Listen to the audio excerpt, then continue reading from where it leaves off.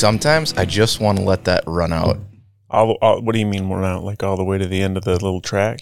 Yeah, but it's a long track. How long is it? Like a minute. Oh, shit. No, don't let it run out. Well, I don't know. I mean, I guess you hear the end of it, so I use the last, 30 seconds at the end of our podcast. No, dude, when you did that the first time, that was so sweet. I really liked it a lot. I think if you just let it run out and anybody was listening, they'd be like, fuck, this is really long. I agree. We should just fuck with people. Next time. I think it'd be distracting too. They would be like, okay, this thing sucks. Yeah. All this is a stupid guitar track. Goddamn track. I wonder what those people. Oh, hey. Hey, what's up? Good morning, everybody. Good morning. Sunday morning. Happy easy Sunday morning. Yeah, it's a super chill Sunday. We just got back after a little, I don't know, it's only a 1 week hiatus, I guess. But you wouldn't know that if you were listening, would you? No. We were clear on it, but yeah. Yeah, it's been 2 weeks for us. Oof. That should mean we have a shit ton to talk about. I know, but do we? I mean, there's a lot of shit going on, but we'll just figure out what we're going to talk about today. Who knows? Who knows? So, I started out my day with some amazing coffee. Sorry, Jason Moyer, it wasn't yours, but it's still pretty damn good stuff. What were you drinking? I'm drinking some Mexican Chiapas, picked up at the Bean. Yeah? It's, the Bean, one of the things I love about the Bean, we're talking about the Coffee Bean Connection for anybody who's not from Baraboo, and even if you are from Baraboo, it's right down the street from my house and run by a couple of good dudes. But it's just so convenient, and they're really quick, and they're such great guys. It's just I just love that place. And so I can just walk down the street and grab a couple pounds of beans and then make my French press in the morning, and it's just all good, How much coffee do you go through in your household? It varies. I mean, sometimes in the wintertime, we go through more. Sure. Just winter's kind of gloomy here sometimes, and it's just hard to, it's I'll have a couple cups in the morning, and then maybe you'll have one or two, maybe one in the afternoon. Stephanie definitely drinks more coffee than I do, which is hard to believe because I drink a lot of coffee, but it's a huge industry. It is. I saw this spoof PSA about coffee drinking the other day. It was pretty awesome because this guy's like, so let me tell you about this amazing bag of brown seeds that create a highly addictive drug that you're going to be stuck on the rest of your life, and it's completely legal.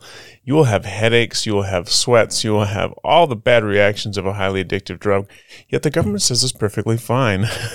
And you don't need to be 18 to drink it, and it's just all these things, and it's just coffee's kind of it's weird like that. It's kind of like alcohol. Alcohol's more regulated, obviously, but it's a super addictive substance. And it, it's but we can't live without it. No, in fact, it's a rough morning if I don't have coffee at my disposal. Yeah, it's so if someone said to you, man, it's a rough morning if I don't have whiskey at is it's dude, you got a fucking problem. Yeah, that's true. It's people have a serious caffeine problem. Is it the caffeine in the coffee that's addictive? I know that's what the headaches are from and stuff, but it's the caffeine. It's the caffeine in the coffee, but I couldn't. I'm sure I couldn't substitute 8 a.m. I couldn't slam a energy drink. Well, but that's different because some people that's what they do, and if they don't have their energy drink in the morning, then they get the headaches. Sure, okay. So it's coffee. It just happens to be the vehicle of choice for most people in the morning because it's become this. What's the best part of waking up is Folgers in your cup. That's how I grew up. No, it's not. Fuck Folgers. No. I'm not advertising them. We know who our sponsors. By the way, I should mention Sax Underwear, our unofficial official sponsor for 2021. The Kyle and Ike, the conversation. My bag's feeling pretty nice this morning. Oh, yeah. gotta put a shout out there. Went on some vacay and brought my undies, and a pair of Sax undies can double as a pair of swim shorts in a pinch. Oh, really? Yeah, they really can because there's no hole. There's no the little pee hole in the front. So it's keeps everything pretty well in place. Like I told you. And if you're at the beach, little lift. That's that would be like a mix between a Speedo and Kinda. Some like swimmer shorts, like tight fitting stuff. Yeah. Oh yeah. I wouldn't wear them to the beach. I could wear it in a hot tub, wear it in the sauna, but I don't wear them at the beach. But if you had to, you probably could. If you were in a pinch. If you're in a pinch, you could. You know, and it's like honestly, like most underwear, even for women, is like it's like a bikini for women, or you know, it's in a pinch. But the thing is that it looks like underwear, so all of a sudden it's not right to wear. Mm-hmm. I think the problem with men's underwear is that when they got the flap on the front or something, you know, some guy might sneak out a little bit, might be an issue. So, but if there's no sneaky, then and there's such a variety for men. I've got ones with just the flap. I've got buttons. It has a little button to keep it closed. oh, see, I wouldn't want a fucking button. I've got the. Is it uncomfortable? Do you notice it? No, not unless you're just like. Well, you're a boxer though, guy. Yeah, you're a boxer guy. Okay, that makes more sense. Loose, then. yeah. I was thinking about a button on like a tight flap. Oh no! Ugh. I know. I was just like, oh, who the fuck would do that? You sicko. Shit. No. Anyway, I digress. Sacks, man. Loving them sacks. I was thinking the other day. Get me a new pair, anyways. I was thinking that like from here on out. Sorry, guys who've been on the podcast already, but we should be a thing. Whoever comes on the podcast gets a pair of Saks underwear. That'd be fun with our faces on them. In order to do that, we would have to have a legitimate sponsorship here, not Kyle and Ike sponsoring this. I don't know. We get a custom pair of Saks with our faces on them and give them to them. That'd be funny as shit. That would be funny. That would be fucking hilarious. Like right over the ass cheeks. Oh yeah, absolutely, absolutely. I don't know. I was thinking right on the package. No, I think on the package we just say the conversation. Oh my God, that's fucking awesome. We should totally do that. Just the conversation right over the package, and then our faces on the ass cheeks. Oh, I think we have an official thing here. Wait, are we looking in or are we looking out? Oh, we got to be looking at each other. Right we got to be looking at each other. Yeah, I was like, "What's going on, buddy? What's up over there, pal?" That would be fucking awesome. We got to do that. All right, I'm gonna see if we can make that happen. Does Saks have a women's lane? I don't know. Because that might get a little weird if we do it. Then. That would be. I don't know. That's part of the fucking deal. It's like, all right, you know. I'm actually looking forward to the day that somebody shares this with somebody from Saks. And like, what the fuck are these two talking about? They're gonna love it. Saks is gonna fucking love it. They're gonna feel like, oh yeah, people are talking about our shit. They want to put their face on our ass cheeks of our underwear. Yeah. I don't know if the Saks has a women's line because it's like Saks. Because it's like, you know, there's a reason they're called Saks. That's true. So true. I think that you know, we'd have to find a different version. Maybe Bill Saks should just look up their website for us and tell us. Yeah, they might have branched off. I was talking to Bill yesterday, and the fucker, he didn't even mention how many times he's missed work. Okay, I got a question. What? Our most listened to episode is the one where Bill talks. Really? Yeah. That's the number one episode. That's the number one episode. But does Bill just listen to himself talk every week? Oh, shit. That's probably what it is. Now, Bill, you're trying to pump the numbers up, buddy. Let's be straight here. What is up? I'm just giving him grief. But it is the number one episode. That's a really good question. I'm going to ask him next time. I'm like, yo, how many times have you listened to yourself on our podcast? He's just like, he listens to it every time he goes to sleep at night. That's how he falls asleep. Gets up in the morning. He's like, oh, I know that guy. He sounds nice. That's funny. That is funny. Well, that's the number one, huh? Yeah, man, like 60 something listens. Damn. So kudos to all of you. I think we're up to like almost 40, like 38 listeners. Average, yeah. Okay. How does this, does this subscriber thing work yet? See, I can't see if you subscribe to pods on like your Spotify or whatever. Okay. I can just see listens on Anchor. And so all of our episodes are averaging like, I shouldn't say all. The first bulk of them are up to mid-50s, Bill's into mid-60s. Okay. And then the rest are hovering around 40. Oh, yeah. You know those extra 10 listens are Bill. Right. You know they are. That fucker's been listening to that once a week. He's probably going, well, hey, Bill, maybe you're sharing it with people. Maybe he's sharing it a little extra. Hey, everybody, listen to my podcast episode. That could be too. But if he was here, we could figure out why the fuck we can't see subscribers on Spotify. Yeah, I don't know. Well, so here's the thing. I will say this. Like, I don't know that I'm a subscriber to the podcast I listen to on Spotify, but every time I open up my Spotify, the ones I listen to the most pop up right away. So maybe you don't have to subscribe anymore. Does Spotify use the term subscribe or is it follow? I don't know. Apple Podcast uses subscribe. Right. Subscribers on Apple. Interesting thoughts. Yeah. Again, as long as people are listening, doesn't matter. We appreciate everybody for listening. We appreciate y'all. We appreciate our Sax Underwear sponsorship. It's been a real boon for our system here. Brings in a lot of good swag. Yeah. We don't get shit. We don't get shit. Oh, what were we even My wife about? asked if I wanted more. If you wanted more Sax? Yeah. So I told you we've talked about this multiple times. I'm like, I'm getting rid of stuff. Uh-huh. Dude, I had so many pairs of underwear.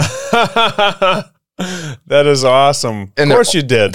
It was such a huge array. And so she's like, all right, start tossing. So I started tossing and I'm like, oh shit, now I have like 5 pairs of boxers. I'm like, I got to do laundry. Or Sam, my wife, can you do laundry a lot more often? Because I can't go a whole week now. Yeah. See, I think I'm down to like 5 or 6. Yeah. Yeah. And it's always like, I do laundry a lot though. Okay. Like I'm doing laundry probably once every couple days. And Steph does it once every couple days. So like, but your work clothes, like you're tossing them in there. That's the whole thing. Yeah. See, I like doing it. Well, again, I don't even do the laundry because I fuck it up. My wife does laundry like once a week. How do you fuck up laundry? I don't know, mix in whites and colors or put the wrong temperature setting on it or something. Yeah. You know, a long time ago, I used to do that. I used to do my whites separate, a little bit of bleach, did my colors separate. I didn't fuck with the temperature too much. I usually just go cold because cold causes less shrinkage in clothes, which is odd because it causes more shrinkage in other areas. And other things. But then, like when Steph and I got together, it was like this thing where it was like she just throws everything in. And then after a while, I just kind of gave up. I was just like, fuck it, we'll just throw everything in, because it was like, it was when you got 2 people doing the laundry, then it's like, if you're not doing the same, sure. But it's like, there's no real point. Yeah. It just kind of became a moot point. But I remember those days when they used to separate the laundry and all that shit. I don't want to be responsible for my wife's work clothes either. She wears scrubs. Oh yeah. And like, if I forget to take a pen out of her pocket and then I ruin a $60 pair of scrubs, I'm fucked. Yeah, you don't want to do that. So don't fuck that up. Just let her do her thing and you say thank you. Kinda, yeah. Yeah, kinda. You kinda say like I'll clean the kitchen and I'll just leave it at the good easy stuff. Mm-hmm. There you go. I'll take care of outside. Yep. Can you just do the laundry? Thank you, honey. Thank you, Samantha. Yeah, man, the underwear thing is funny. So I think, like, when I was a kid, there was always this fear, like, I wasn't going to have enough underwear. It's so weird. Yeah. Because, like, I remember the first time I ever told my dad I was running away. I was like, I don't know. I was in, like, grade school, I think. And I was super pissed about something dumb, I'm sure. And I said, I'm leaving. I'm running away. And he's like, okay, well, good luck. And I'm like, fuck, really? And he's like, yep. He's like, you need anything? I'm like, well, I need a suitcase. So he gives me his thank you. He gives me a suitcase and I go downstairs and fucking pack my goddamn clothes and I'm opening up my drawers and I'm just switching through some shit. And I packed like, I don't know, my whole underwear drawer. Like I just That's took important stuff, the man. whole fucking thing and dumped my underwear drawer. So I had like, I don't know, 27 pairs of underwear and a pair of pants and a couple of t-shirts. Zipped up that bag. Fucking, I'm leaving. And he's like, don't let the door hit you in the ass on the way out. So I'm like, God, this sucks, man. You don't even give a shit about me. So it's like, all right. So I'm back and walking down the road with my little roller suitcase. And I got like, I don't know, maybe a half a mile. And I was fucking dumb too because I was walking the wrong way out of town. So we lived on the edge of town. Mm-hmm. And it's kind of the reason I walked this way is because I knew that was the general direction that my mom lived. I didn't know how to get there. I was in fucking grade school. But I'm walking out of town. So like if I was walking in town, somebody like would have been way better chance of someone stopping, what's up, But nobody, I was going the wrong way and it was like it's a 2-lane road. You were running away, miles. man. Yeah, I was running away. So I probably got about a half a mile of town. I'm like, man, I don't know about this. And then I start crying and just fucking stopped in the middle of the road, stood there for a little bit and didn't see one fucking car. I'm like, it's fucking bullshit. So I turn around and walk back to my house and my dad's like, welcome home. How was your trip? He's such an ass. That's where I get my bullshit from when I give my kids such a hard time from him. Yeah. I love it though. Like I appreciate him for that, for just be like, hey, have a good time. See you later, pal. Because he knew. Trust that you'll be all right. Yeah, he knew. It's like, I'm not going to get mauled by a bear or some shit, and sure. I mean, hopefully. he didn't know, but I mean, he knew that obviously I had a lesson I needed to learn. Yeah. And he wasn't going to be stressing about it because he's going to be back, and I don't know, he could have been sitting on the porch watching my big ass walk down the road. Yeah, he probably was. Yeah, but. You didn't make it too far. No, I didn't get too far. When you go on vacation, do you take extra underwear? I used to. Yes, you plan out the whole trip, right? I'm like, okay, this day I'm going to wear this day I'm going to wear this. I got to have this nice shirt in case we go out to eat somewhere. Yeah, one nice shirt. It's a key the component. Key. And you're like, here's some extra undies. Yeah, always. They're easy to pack. I used to do that all the time.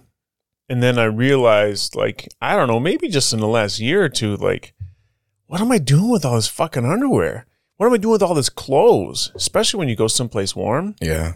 It's like I would pack like, maybe I need 2 pairs of pants. It's going to be 90, but I just might wear 2 pairs of pants because, might need them. It's like, no, you won't. You're going to wear 1 pair of shorts for 3 days straight because you're just going to keep changing underwear and your shorts are going to be clean. You're going to get in the pool or the beach or whatever. And it's like, so like this trip, I just got back from San Diego. That's why we had a little blippy blip in our schedule. You guys didn't notice it too much, I hope. But when I was packing for the trip to San Diego, it's like, okay, what do I really need? Like, what do I want? So I could lay out all my shit on top of my dresser and be like, okay, so I got my underwear, I got my socks, t-shirt, da-da-da-da-da. It's like, now what do I really need? Like, what do I know I'm only going to fucking wear? Sure. So it was just like, I just broke it all down. Like warm weather, it's like, first off, I usually wear pants out of Wisconsin because it's still a little bit cooler, when we go on vacation. But I wear like super comfy pants for traveling. They're like, they're not jeans usually. Usually like, it's like I don't know, it's like a synthetic material. But they're pants. They're kind of like a khaki, but not. Anyway, comfy pants. I wear my slip-on shoes because I know I got to go through security and take them bitches off. I wear my belt that's super easy to take on and off, like quick. And then just a comfy shirt and then a jacket, a hat, something just so super easy so I don't have to keep a bunch of shit in my pockets. And then when I pack, it's like, okay, 1 pair of pants. It's like, can I wear that pair of pants if I go out to a nice dinner? It's like there's always that one night. It's like maybe we'll go out to one nice dinner someplace. So, like to your point, you get the nice shirt. And I don't have a whole bunch of nice shirts. Like, I got a couple. Like, how many nice shirts do I really need? Sure. Like some people really like nice shirts. Like I got a buddy of mine, Jerry. He loves wearing. He looks getting all gussied up, I call it. But for me, it's just like I just got a couple. I mean, how many nice shirts do you got? Well, we're in different profession fields. Well, okay, so I'm talking like not a professional nice shirt, but a going out nice shirt. Or is that the same for you? It depends on where I'm going out. Okay. So I've got, I don't even know, 6, 7 maybe, like full button-ups. Mm-hmm. Like 3 really nice dress pants. Okay. I've probably got 3 or 4 like winter-style pullover sweater type things. And then a handful of like polos for like summer. Oh, like golf polos? Yeah. Okay. Yeah. But I guess like on a t-shirt level, like I don't know what else is a really nice shirt. I don't know. Well, t-shirts don't generally for me fall into a nice shirt. Like usually you have to have a collar, right? Well, it just depends on what like. So there's times like so I've got a black V-neck. It's not a deep V. It's like a shallow V, but it's a men's V-neck. Mm-hmm. And like if I'm going to go out to dinner and it's like kind of nice, kind of cash, I'll wear the black with my suit jacket. Oh, sure. And a pair of jeans, and it's like, I really like that look. I feel it's so easy to do. And it's like, you always got to have at least one nice pair of jeans, maybe two, but always at least one that's like your go-to pair of jeans. Cause I rarely wear dress pants. Like even when I'm going to a wedding, I wear my nice jeans. Mm-hmm. And then I got some nice brown leather shoes, nice belt, and then I'll throw my suit jacket on, whatever I got, and then I'll put my button up on, or depending on the wedding, Black jacket, brown shoes. Black jacket. That's a no-no, isn't it? Huh? Yeah. Well, you know what? I think it goes fine together. I do too. So if it was black jacket, black pants, brown shoes, no, I think that would be different. That would be an issue. But like with jeans, I think the leather and the jeans go. Yeah. They're the equalizer between the jacket and the shoes in my mind. I have a pair of black shoes. So you have like a blazer. I have a blazer. Well, it's just it's pretty much just my suit jacket. Yeah. I hate wearing suit jackets. I have two, and I hate wearing them. Every once in a while, it makes me feel kind of fancy. Yeah. Yeah. Like I remember back in the day when I was doing the modeling stuff that we'd have like after parties and stuff. That's where the black V-neck and the suit jacket came out, and it was like, I didn't have any sweet gold chains to wear with it, but I could see it in my mind now if I had. But it's like that look very rarely comes out. I don't know. It's like when I think about a nice shirt. So in my closet, you got like a black button up. That's just like a classic black, easy, goes with jeans, great. And then I got one striped button up that's like brighter. It's like white with some nice colored stripes. It's like my wedding, button up. Sure. And then I got two short sleeve button ups that are like with a collar that are just kind of spring, summer, like barbecue, but you're going to a friend's house barbecue kind of thing. And like a dressed up Hawaiian style. Kind of, yeah. And that's it. And then, See, that's lacking in my wardrobe. Not that I want to add to my wardrobe. We've covered this. But I do see, like, that's what I don't have. Is like a nice, that style button-up T-shirt style thing. My dad wears them all the time. In fact, he'll wear a coat over them all the time too. The short sleeve? Yeah. Dang. Like a suit jacket coat? Yeah. Oh. It works though. It does. You can't tell. It's easy. Like under a jacket, you can't tell it's a T-shirt. You can't. And it's not a T-shirt. It's still a dress shirt. It's just a short sleeve in my mind. Okay, yeah. Short sleeve, sorry. Yeah. You can even pull off a tie with them if you really wanted to. Yeah. It's so when you say you don't want to add to your wardrobe, like I understand that. One thing I figured out when we went on our trip that we talked about a few episodes ago was when I was getting rid of shit. What are you going on over there? This cup is popping. It's popping. Sorry. Popping. This place is popping. I bought the things I needed that I really liked that were universal. So it's like it's one pair of nice jeans, one pair of everyday jeans. That's it. I don't need any more jeans than that. One pair of comfy pants. My T-shirts, I've got like 3 or 4 T-shirts that I like that I wear, Yeah. And then I've got a couple button downs and then my work clothes. Yep. And, it's made my life, like we talked about. We have talked about this, and I think my life so much easier. Like the work clothes part makes things so easy. Yeah, it really does. It's so convenient. How many times I wear my work clothes on the weekend because I'm working around the house? It's like, oh, that's my work clothes. Easy. But, underwear. That's how we got back to there. Fucking Saks. Way to go, Saks. Sponsor coming in clutch. See this? Sponsorship Saks, spurring all kinds of conversations. Yeah, that's right. Thank you, Saks, for not paying us. Hey, before we were recording, we were talking about selling houses and the market's crazy right now. Dude, and it's stupid everywhere. Everybody I talk to, like family members from around the U.S., it's like it's my dad was telling me, he lives in the Lewis Clark Valley in Lewis, Idaho, and I don't know, it's probably like 100,000 people plus. He said there's 23 houses available right now in the valley. Wow. 23 total. Yeah. It's like, and they're probably jacked in price. Everything is so jacked. It's like, it's crazy. Like my wife and I's dream isn't to go, well, my wife wants to travel the world, sure. But like over all of that, I think we want to build a house, right? That's like the epitome of where we want to be. We want to have a little property. It doesn't have to be huge. And we want to build a house. Yeah. But fuck, right now, oh, no way. Hell with that. I think that's why the housing market, one of the big reasons why the housing market is so fucking crazy right now. Because wood prices are jacked up. People are still building. Yeah. But it's like the people who, make over $500,000 a year or whatever, they're like, the cost to build right now is insane. Well, wood is like 3 or 4 times what it normally is, price-wise, isn't it? I know it's at least double. Yeah. It's at least double. Like the last time I looked at OSB, like a sheet of OSB was like $65. And before it was like 25. So I guess that's triple. Yeah.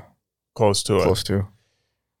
Who the fuck can afford? I mean, people. So I mean, if you need it, basically what it is like, because I'm a contractor, and as a contractor, if I got to buy OSB, it's like if it's part of my contract, and it's like the cost gets passed on to the customer, right? But it's like if all of a sudden I got to buy 10 sheets of OSB, it's $65 as opposed to $25. My bid's way the fuck off from what it was before the price change. I felt bad for a lot of guys that are house builders that put out bids for houses last year that didn't get to them. And then this year with the prices of lumber. Well, don't most people just put like a time constraint on their bid? Like this is for 90 days or something? I don't know if most Maybe houses are different because houses take so long. Yeah, I mean, and that's the thing. It's like so let's say it's the middle of summer and you're putting a bid in on a house and you're like, we might get it started by fall. Sure. But like, this is where I think we might get going, especially in the Midwest where you can't really build in the winter. Right. They're building a lot during the winter even, but, where it just depends where you're at. Yeah. There's still a window where it's like, it's not as easy to build. So then if you're down for 3 months when it's really fucking cold or snowy or whatever, and then you kick back up and lumber's 3 times as much, your bid still exists from the previous, that's true. Yeah. So, and it keeps going up, so it's funny. Everybody's like, fucking Biden. He's the reason lumber's so expensive and it's it's like environmentalists or something else. But the thing is that I read this when lumber first started to go up. I'm like, what is going on? So like, I want to say it was like 20 or 30 years ago, there was this fucking beetle infestation in Canada. We get a lot of our lumber from Canada. Okay. And it decimated the timber industry in Canada. But it was 20 or 30 years ago. So all those trees that were destined for the market now were decimated back then. And so now there's this huge void of lumber because those trees aren't in the market. So you combine that with the fact that there's a pandemic and everybody wants to build a fucking deck or a addition to their house or a new garden shed or something. And there's no fucking lumber to be found anywhere. It's like even the shitty Menards lumber's like flying off the shelves. Yeah. You can't find anything anywhere. Yeah. You can't find cars. You can't find. It's like the pandemic held everyone down underneath water. And then finally they were able to breathe. And it's like, buy everything. Yeah. Yeah. Well, that's the thing too. It's like the economic impact. We always hear about the economic impact of the pandemic. But it's like, in some ways, because of the government stimulus packages, and a lot of people actually had more money and more time than they had before. But I also think a lot of people, what was it? I read a statistic and now I completely forgot it. Fucking Bill. Sorry. No, it's okay. He's a fucking like all lazy, like guy. X percentage of the stimulus money that went out to people is just being saved. Like it's being completely conserved because everyone's scared. Like, yeah, I don't know. I don't know anybody saving it. I'm sure they're saving it. Are you? I'm sure there are a lot of people out there that are saving it, but yeah. Well, now I know one that's saving it. But like I shouldn't. I guess I don't talk to people about what they do with their stimulus so much, but it's like you can tell. Like I call it stimmy shopping. Like when I when I see people stimmy shopping, it's like you can tell. It's like when someone's looking at a $1,200 table saw that they wouldn't have bought otherwise. They wouldn't have bought otherwise. That's stimmy shopping, and so it's like okay, but it's like so I know. I guess I've done. So we've gotten what 3 stimulus checks. Yep.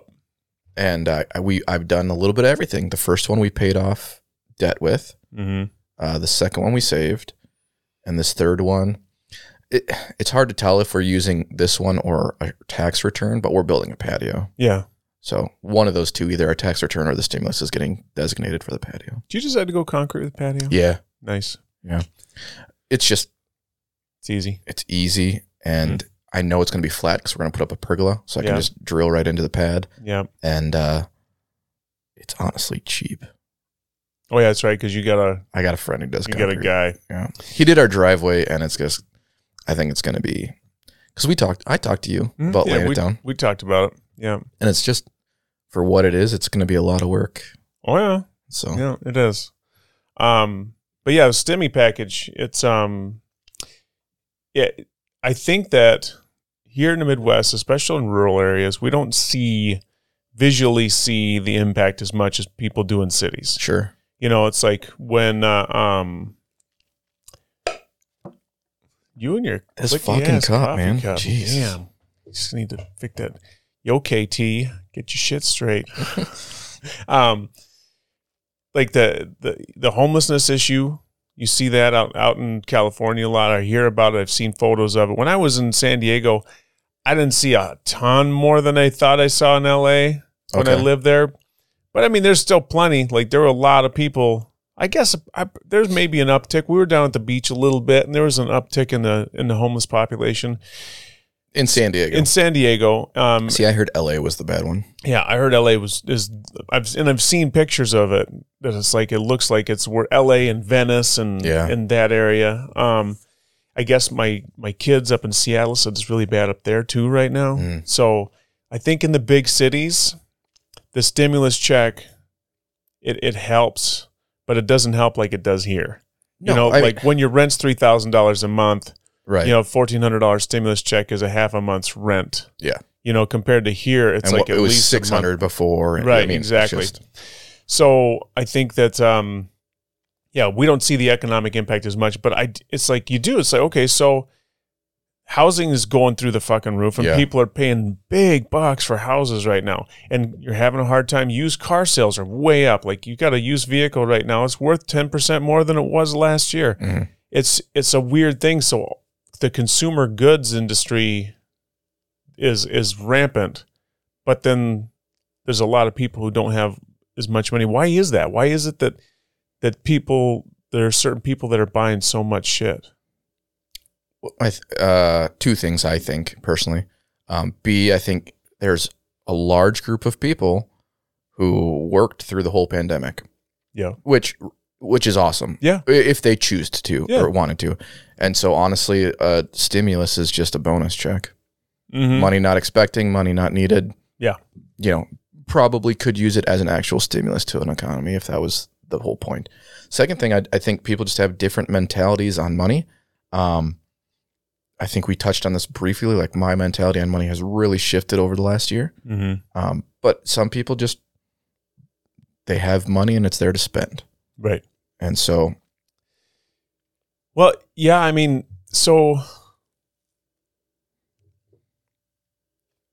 if you're growing up living paycheck to paycheck, and your parents live paycheck to paycheck, because I think we're about to getting into more into that generation where there was a lot more people whose parents lived paycheck to paycheck when they were growing up. Yeah, I think we're just getting into the generation of where the generation, so probably my generation, I think is the first generation in X amount of time to be on pace to earn less than their parents. Really? I would have figured it had been before that even. No. Okay. Yeah, so it's the paycheck to paycheck. And go ahead. So I'm 32 going on 33. So whatever generation that is. I don't know what the I don't fucking fuck. There's too many letters of generations. Your generation. Yeah. We'll call it the P2P. The P2P generation. So it's if you grow up, see, if you grow up and your parents are living paycheck to paycheck, and they're living paycheck to paycheck because we're also part of the generation where we don't want our kids to do without anything, Mm-hmm. So if they want the Xbox or they want a new phone or whatever, they're going to get the new phone, even if that means the parents don't have a lot of money in the bank. Right. So at that point, it's like how much saving knowledge, how much like doing without, so we're good down the line knowledge is getting passed on to kids, that financial security, financial literacy, like how much of that is getting passed on to kids. I mean, I heard there's a financial class in school. I had a friend of mine, because I kind of ragged on it a little bit once on Facebook, and I had a friend of mine who jumped on me and said her kids did really well in it and appreciated it. I still think there's a financial illiteracy with kids. Like they don't understand as much. I agree. And I don't know if I'm not trying to put it on the schools like it's their fault. I just think that maybe on a higher level through the educational system as a whole, financial literacy should be a larger piece of the education than it is. Yeah, and just to clarify, because in my ears this sounds a little mumbled, you're saying there's a financial illiteracy. Yeah. With kids, even though schools have a financial literacy course. They do, and the financial literacy course should be more of a priority. Yeah, I agree. 100%. If I'm mumbling, everybody just, I'm sorry. No, I'm just trying to clarify illiteracy and literacy. Yeah. I don't think I said illiteracy once. I said lack of literacy, maybe. Okay. But anyways, we can go back over this when we listen to it with all of the people when it drops. So everyone vote. Everybody vote. What the fuck did Ike say? He's No, I agree. Yeah. I think the financial literacy courses. Well, and I haven't been in high school in a long time. When I took personal finance in high school, it wasn't how to balance a checkbook, how to create a budget, how to do anything like that. It was mock stock simulation. Yeah. See, no. Like go onto this website, you get $100,000 of fake money, and then it'll follow real time. Is it possible that I'm just putting this out there because when I took my financial, what words did you use? I used personal finance. Personal finance. Yeah, that's way better. It's more clear. When I took a personal finance class, I don't know if that's what it's called. I remember the mock stock simulation way more than I remember anything else because it was way more fun because I was making bank. True. But I do have a vague memory of how to write a check. I remember that. I do have a vague memory of like I see a check register. Nobody uses checks anymore. So they can't even really be like, it should be, I mean, younger people don't use checks. That shouldn't even really be part of the process of a personal finance class anymore. But I do vaguely remember that. But I feel like a lot of people I've talked to felt that I still didn't know shit. Right. And the biggest piece that I think is what with personal finance class is some money maybe not the biggest piece, but there should be money management, budgeting, but also how to do your fucking taxes. Yeah. Yeah. Doing taxes is the first time I did taxes, I was so fucking scared. I'm like, oh, if I do something wrong, government's going to come after me and they're going to wreck my life and I'm going to owe so much money. And I was so worried that I was going to fuck it up because it's such a high pressure thing. And I saw this funny fucking spoof where there was this high school kid and he played two parts. He played himself as a high school kid, and he threw on this long wig, and he played an IRS lady. And he's like, so I need to file my taxes. And he's like, I got a pretty good idea of like everything I made. He's like, so is that the number I should put down? And then as the lady, she's like, no, we need to know the exact number down to the penny that you made and how much you paid in. And he's just like, oh, but if it's pretty close, is that going to be okay? And she's like, no, that's not okay, because if it's not right on the money, then we're going to come after you. He's like, oh, okay. So like, do you know how much I was paid and how much I owe? Oh yeah, we know how much you were paid and how much you owe. And he's like, so you can put the numbers in? No, we're not going to do that for you. And it was like this back and forth, and it's fucking hilarious because it makes zero sense. Yeah. You know, if the government fucking knows already how much you paid, how much you owe, why is it so fucking hard? Yeah. You know? So then I thought about it, and it's like, you know how many accountants and accounting lawyers and people would go out of fucking business if the government just like did it that way? Well, I think they know if you're in a business who like you work for, right? Yeah. Like you as a self-owned business, like you have to file quarterlies. Yeah. Like if you didn't do that and you just had cash transactions, they wouldn't know. So there's an honor system there too. Well, I think I'm just talking about everyday people who get a W-2. Yeah. If you get a W-2, fuck, it should already be there. It should be done. Yep. Because as an employer, you have to send all that information in. Yep. That's already done. So the employers, that's where the accountants come in. That's where that business is. But just for the regular people that are getting not regular people, but for a regular job, W-2 at the end of the year, you got your mortgage interest and shit, which is already done through the bank because they're accountable for it too. You shouldn't have to do shit. They already know. No, update personal info. Yeah, that's it. Did you have a kid this year? Did you buy a house? Yeah. Even if you bought a house, it's probably going to be on a bank. It's going to be on a bank. If you had a kid, it's probably going to be logged somewhere. You know, it's like they know. They know all that shit. Maybe they're just setting you up for gotchas. Well, that's the thing is like, okay, so why? Like what why do they want to keep people scared? Probably. You know? Oh, fuck yeah. Well, I shouldn't say probably. Yes. Yeah, they want with anything the government does, it's all about control and fear. They don't want you to be comfortable, because if you get comfortable, you might start thinking about other shit other than what I'm going to get in trouble for. Yeah. You know, your mind might get all fucking wacky and start thinking about, you know, QAnon shit or something. We were talking about vacation earlier. Do you have a vacation wallet? No. Oh, dude. One of the best investments I ever made was a vacation wallet. So when you're on vacation, you don't need all that shit that's in your wallet, True. Right? Like my regular everyday walk around wallet is this big thick leather wallet. And it's got fucking business cards in there, my punch cards for the coffee shop, and like however many credit cards, and my blood donor card, all that shit's in there, right? My vacation wallet, it's this little thin little wallet, ID, credit card, some cash.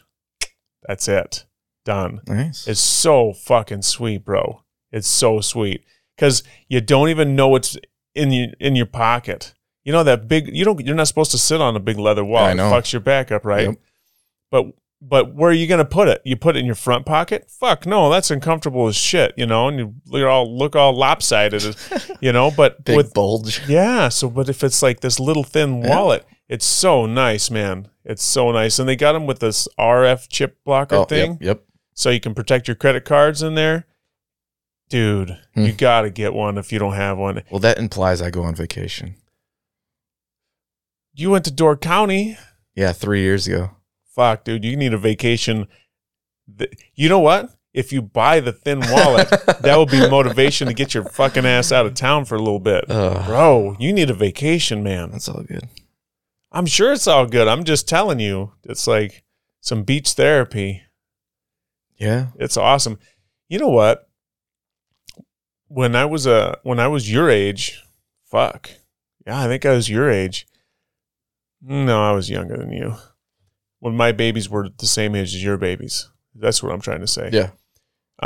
We took them on a cruise to it went to Cozumel. Mm. And we left out of we left out of Florida. So we left out of Miami, and it was only like 3 or 4 days. Yeah. It was a quick one. We stopped in the Key West, and then we went down to Cozumel, and then we came back. The fucking kids, like, to see your babies playing on the beach at the ocean, and they're digging in the sand, it's like, it's so fucking cool. Like, just to get them, I know you can take them to Devil's Lake. Just saying. Yeah. It's like, I don't know, man. It's awesome. You need to do it. Sounds good. You need to do it. Now my wife's gonna listen to this, and I'm gonna have to go on vacation. Good. Fucking Sam, take this guy's ass on vacation because he needs one. You guys need one for your fam with the babies. Get them out of the house. Take them to the beach. Let them see a fucking whale or some shit and blow their mind. That's what you need to do. Serious, man. Wes is 7 months, man. I don't know. What's that? Wesley is 7 months. I don't know if you'll even notice anything. No, he won't. No. But the 3-year-old will. Yeah. The 3-year-old will, he'll blow his mind. He'll see something fucking cool like that. He'll be like, what? What is that? I wanna be a... I want to be. What the fuck kind of person handles like whales and shit? Like what is that? A biologist? Not a biologist. Marine biologist. Yeah, I want to be a marine biologist. That's what I want to be, Dad. Thanks for I'm showing trying to get him whales. to be a vet. Hey, a whale vet would be a fucking badass vet, man. Yeah. No, it's anyway, yeah. So it's funny, like when we took this trip, my son Bailey, he's always the one that's like accident prone, right? And he got in a massive accident a couple years ago, last year. Yeah. But this is like that was not even his fault. But he's always like the guy, And when he was little, we're getting all packed up, right? So, it's like you got a baby and you got a 3-year-old and like I think. Yeah, Connor was probably around between 2 and 3. We're going to take this cruise. We're packing all of our bags and shit, and it's all frantic. And it's like, do we have enough diapers? We have this, we have that, we have the bottles, we have everything we're going to need for these kids on this boat and then on the island and all the clothes and everything. And then we got to fly to here, and it was a whole ordeal, right? We're leaving the house, got a dog, and we're going out the front door, and Bailey's. He's got to be like 8 or 9 months. And he's crawling around, and he's busy, he's moving. Mm-hmm. He's like kind of getting on his feet sometimes. So he's in the living room on the floor playing with his toys. And we're just getting out the door. We're loading the suitcases and shit in the car. He's ready to go. He's got his little Hawaiian t-shirt on, looking sharp. And we leave the front door open because we're going in and out, right? He takes a fucking digger off the front steps. There's 6 steps onto concrete. His whole fucking face is road rash. Like, it's like all these pictures of him from the cruise. He's got this gnarly. He looks like he just like a house cat just like scratched the fuck out of him for a couple of minutes on his face. Man. He was so happy though. He's like got a spoonful. He's eating sand on the beach. He's got a spoonful of sand. It's like, what the fuck? But it's like he just looked like he just got the shit beat out of him.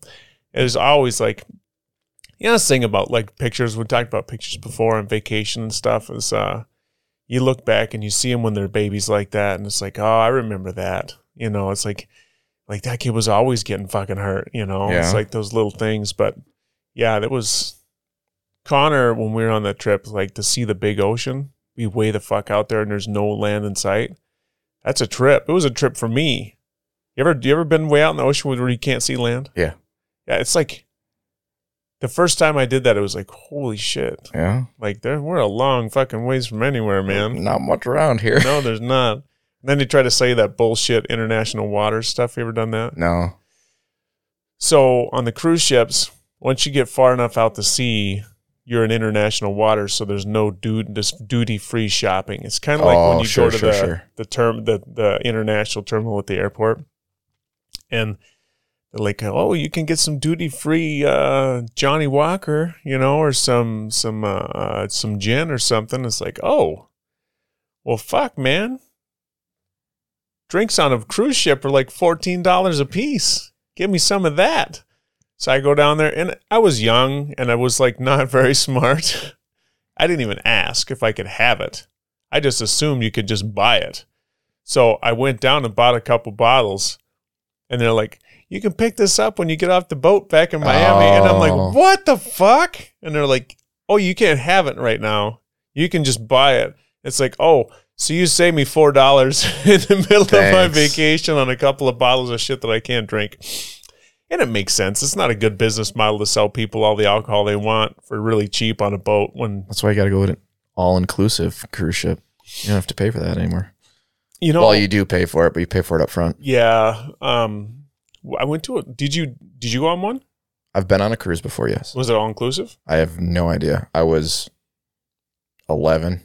Okay. I don't remember. Where'd you go?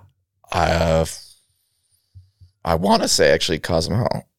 Okay, that was a huge one back in the day. Yeah. Cozumel was like Cozumel, and then you go down and you'd see the ruins and stuff. And maybe it wasn't then. I don't even know what it was. We just did like day stops at islands. Mm-hmm. I mean, I remember being on the boat, but to tell you how non-memorable it was, I don't remember the details. Okay. Well, I think that cruise ships, maybe they don't want you to remember the details, like, because when you're on the boat, I remember the fucking days on the boat were like, they got kind of long. Oh, sure. It's like when you have like one full day at sea, it's like, like there's like a shitty lounge singer at the one thing. If you got kids, you're not going to be hanging out at the lounge anyway. Right. So you're going to go up to the deck and there's like, I remember there was one day it was like, oh, there's a nude sunbathing deck? No shit. It's like, I'm not going up there, but I can imagine what it looks like. And it was like what I was imagining probably didn't have anything to do with what it really was. Probably a bunch of fucking 70-year-olds up there letting it all hang out. But chilling. Yeah. And then they got the pools and shit, right. But cruise ships are so different now. I've seen pictures of these cruise ships and they're like, it's like a floating city. They got shopping malls and they got water slides and they got like bicycle tracks on them. And they, it's like tennis and. Interesting. Yeah, they're fucking massive, way bigger than the ship I was on. Ship I was on had a couple of pools, a hot tub. Yeah, that sounds familiar. Some shuffleboard, maybe. Yeah, it wasn't to the level. Yeah. But when I went, I was 10. I mean, that was 20 years ago. Mm-hmm. At least. I do remember we went to an all-inclusive. We stayed at Disney. Oh, okay. And that was an all-inclusive. But that was more memorable because I feel like I was around the same age, like 10, 11, 12, somewhere in there. But it was like my parents just kind of let us go. Oh, yeah. But inside the resort, it was almost a self-contained thing. Mm-hmm. It was like, oh, there's movies over here you can go watch, and the kitchen's over here, and it's all like kids, though. Right. So how old were you? I don't remember. I'll say in the 10, 11, 12 range. Okay. Maybe 9. Hard to remember. Do you think they still do it the same, just like let the kids fucking run? I don't think so. I think there's more of a focus on the actual parks now. Like, this was very resort heavy. Like, we went to Disney World, but we stayed more, like, it was more involved in just being at the resort, if that makes sense. And I don't even remember. It wasn't inside the park. It was just outside of it, but it was a Disney branded resort. Okay, so it's a Disney branded resort, but it wasn't inside the Disney park. Right. Okay. I've never been. That's one place I've never been is Disney. I went to Universal, but that's about as close to anything Disney as I ever did. So I really don't know what that experience is like. A lot of people that I know have taken their kids and went as kids to Disney, and it was a big thing. But we did it, and we did it via road trip. Oh, dude, like National Lampoon style, right on. You gotta fucking. That's awesome. And I'm trying to remember. I think my dad had this old F-150, and it was just like an extended cab. Oh shit! In a truck, even. In a truck, and it was myself, and I have an older sister and a younger sister. And we just mom, dad, 3 kids, and extended cab F-150. Yeah, just made the trip down. You went to Florida, or did you go to Florida? Okay, yep. Florida Disney. Yeah, I suppose that one's closer, isn't it? Yeah, and yeah. Well, is it? I don't know if it is, closer. But it might be a less boring car trip. Like if you're not into, as you know, like I'll say 10, 11, 12s, if you're not into the whole national park scene, it might just be like easier to stop by these little places on the way. bigger cities, and I mean, yeah. So I've never driven to Florida. I drove to Alabama a number of times, which is it's a little different route. I think maybe not. Maybe it's the same route until you get down, by fucking Tennessee and shit, and then you take a right instead of going straight. Yeah, or take a left. That'd be a left. Again, I'm sure it was a great time. Do you remember the road trip? No, nothing. No. As parents, like we plan these big fucking excursions, and we're like, this is going to be the greatest thing in the world, and they're going to remember it for the rest of their lives and all that shit. And when it all really boils down to it, the shit that I remember is never like the big giant shit. Right. It's like I always remember like the little moments where, somebody got mad or we saw dead something or other on the side of the road, or blew a tire, or my dad was cussing, or like, my sister and I playing stupid games while we're driving down the road, but it was like, it's the big things like that. A lot of times I don't remember those. Like, when you guys were driving, did you guys have games that you played like to keep yourselves busy? I'm sure we did. Yeah. There's like the alphabet game and all that shit. Yeah. License plate game. We just saw how fucking lame we were. We had this game where, so when I grew up, a lot of the traveling we did, if it was within a short enough distance, like less than a big trip, a lot of times we sit in the back of the truck, and so there'd be like me and my cousins and shit all piled in the back of the truck driving down the road. So we would stand up in the back of the truck with our hands on top of the cab, cruising, doing 60 miles an hour down the road, and we would we would say whose car was which, like, so we'd stand in a line, and so the first car was a guy on the left, and then the second car, and it's like, that's your car. And, it's like some old fucking beater Pinto would come around the corner, and we'd all fucking wail and laugh. It's like, you fucking loser, you got to drive that piece of shit. That was one of the games we played when we were kids. But, like, our parents, they weren't like, hey, guys, we know a really fun car game you can play, or a game that keeps you occupied on the road. Initiated by yourself. It was all initiated by us. So it was like stupid kid games, but it was awesome at the time. Nowadays, it's like kids, I'm old man mode here, I guess, but it's like 10 fun games to play with your kids while you're on a road trip. Oh, yeah. Yeah, you can look it up online and say, okay, so if you can play the license plate game or the alphabet game. And it was just like, my parents didn't give a fuck. Like, they didn't care what we were doing as long as we were shutting up and not bothering them.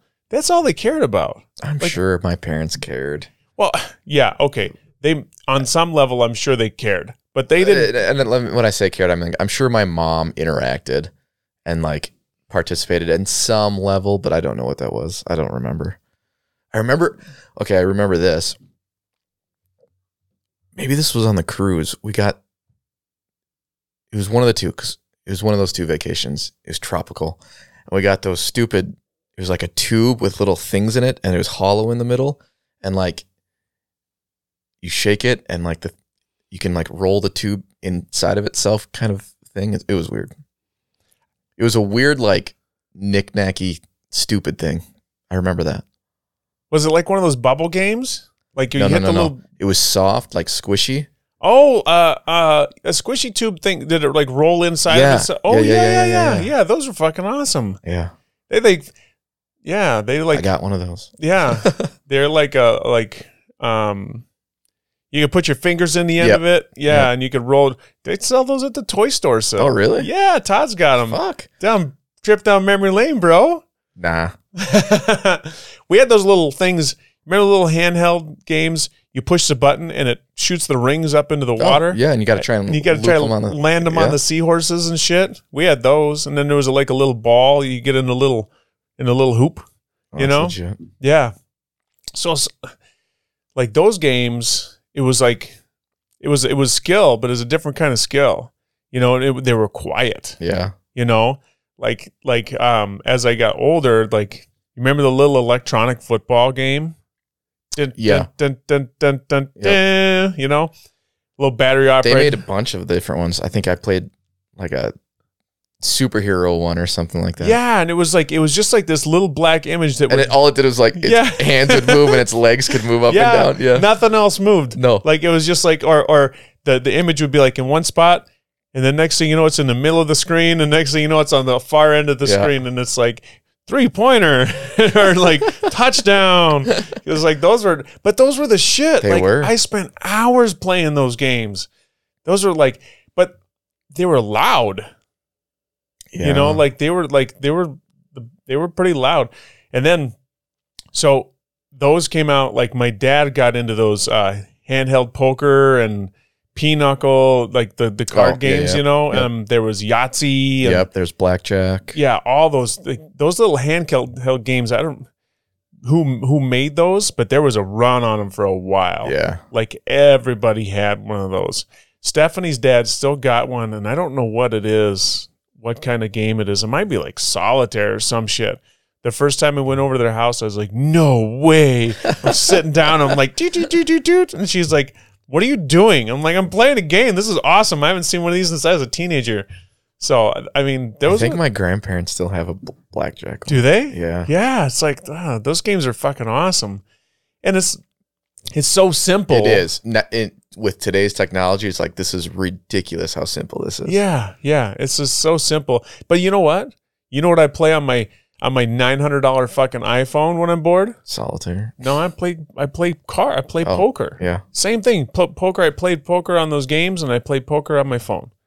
You know, it's like I don't play Call of Duty Modern Warfare on my phone. No. You know, right. It's just like, and it's probably part of my generation. I'm sure there's a shitload of people that play it on their phone, but I don't. But yeah, man, those are like the shit that we used to do on road trips to keep ourselves entertained. I would have to think that at some level that hasn't changed. Or has phones changed at all? I don't know.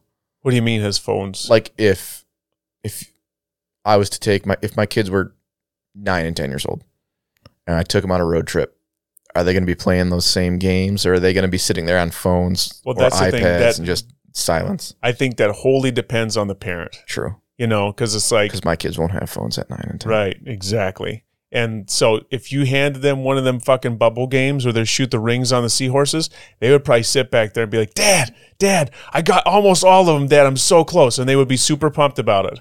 And they would probably tell you about it. But if they're on their phones, they're not going to tell you shit. Sure. You know? It's like I remember getting excited about almost getting it. And then all of a sudden, like my sister would hit it out of my hand or something. And I'm like, fucking A. And then you're fighting in the back seat, you know? And it's like my mom is smacking us with her hand behind the back seat, telling us to sit down and shut up because we're not seat belted in.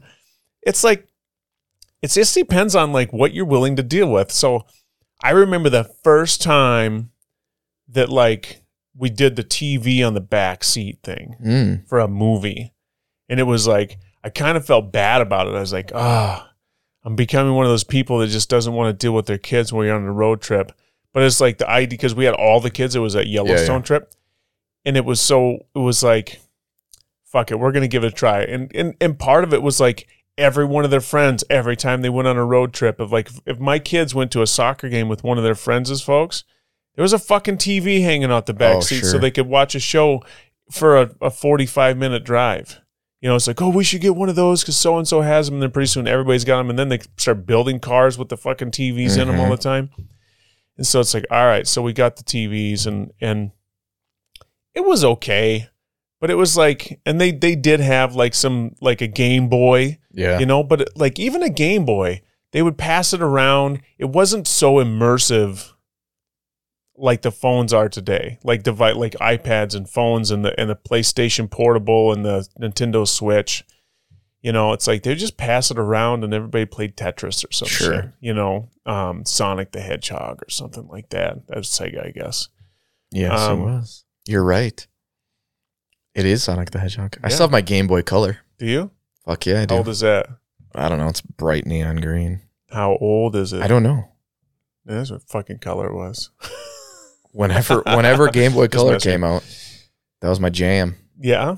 What was your game on it? Like, what did you play? I played Tony Hawk Pro Skater. Oh, Tony Hawk. Dude, that dude has, like, he's made himself an icon just with his video games. Yeah. Oh, yeah. I mean, he was an iconic skateboarder, and he is an iconic skateboarder, but his video games have, like, he's done well. I got Tony Hawk Pro Skater, and then it's like Super Mario Deluxe. It has, like, the regular Super Mario. 1, 2, 3?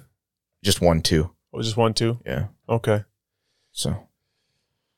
Yeah, man. That's the stuff. And it has a little light that clicks up so you can actually see the screen because it's so fucking dark. Oh, yeah, they had to do that. Yeah. I never had Game Boys, ever. Game Boy was never like my jam. I never had like an original. I used to have, so they used to make, it was such nasty shit too. It was gum. And it was like a big fucking square of it. And it was pink, but it was individually wrapped like in foil. And then is it the same gum that used to come in baseball cards? Like thin, crispy? Yeah. Okay. But then you'd have a case for it, and my case looked like a Game Boy. Really? Yeah. And so it's like I'm pretending to play Game Boy because I didn't have one, but it's just a fucking plastic case holding gum. It's like, that's fucking cool though. So like I have a high appreciation for that. Like I had a friend of mine she wouldn't let her daughter have a phone yet. And so like one day her daughter was like, she had this cell phone in her hand. It was an iPhone, and she's walking around with it, right? And then she'd be like acting like she's fucking texting or something. And I'm like, oh, you let her have a phone? She's like, no, she's just pretending. It's like, she's like, I think she's doing it right in front of me, so it would make me feel bad because she could actually text her real friends if she wanted to, but she can't because I won't let her. And so eventually she got her phone, but it was like, there was this thing where we had this imagination where we could just like, we could put ourselves in that place and pretend like, it looked like a Game Boy. I'm going to play some fucking Game Boy. There was nothing happening, but in your mind, it was like, hey, you were doing it. I love that. So we read my son books every night. And on some of the books, on the back of the book, they have like different books that are in that series of books or whatever. Mm-hmm. Like Clifford, the Big Red Dog or something.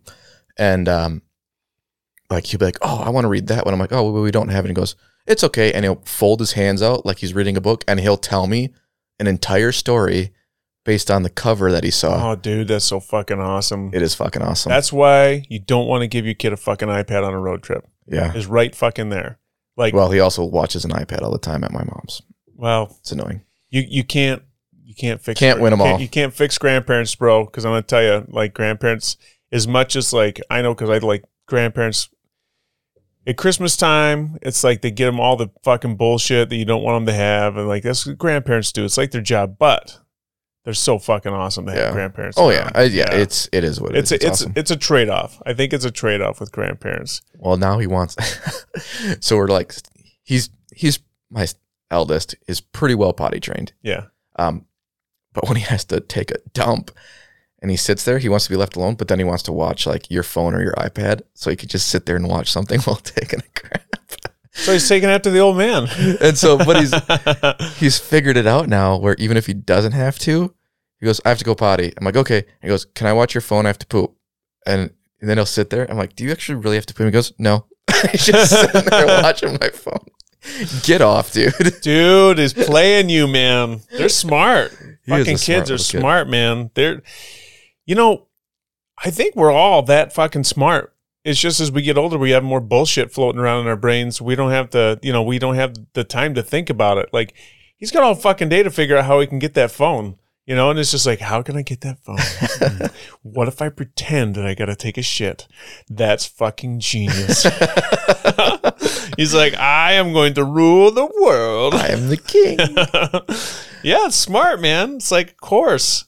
It's like little Tom Sawyer. Who am I going to get to help me whitewash this fence? This is so much fun, guys. You can check this out. It's like, kids are like fucking geniuses.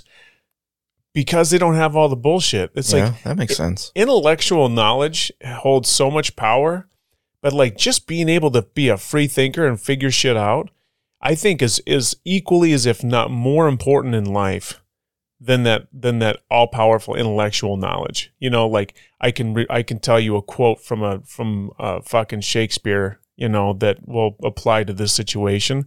That's kind of cool, but it's like, if I can figure out how to get my car unstuck from the snow with a rock and a stick or something. Problem solving. Yeah, it's like, but our brains, I think, change over time to a different kind of thinking.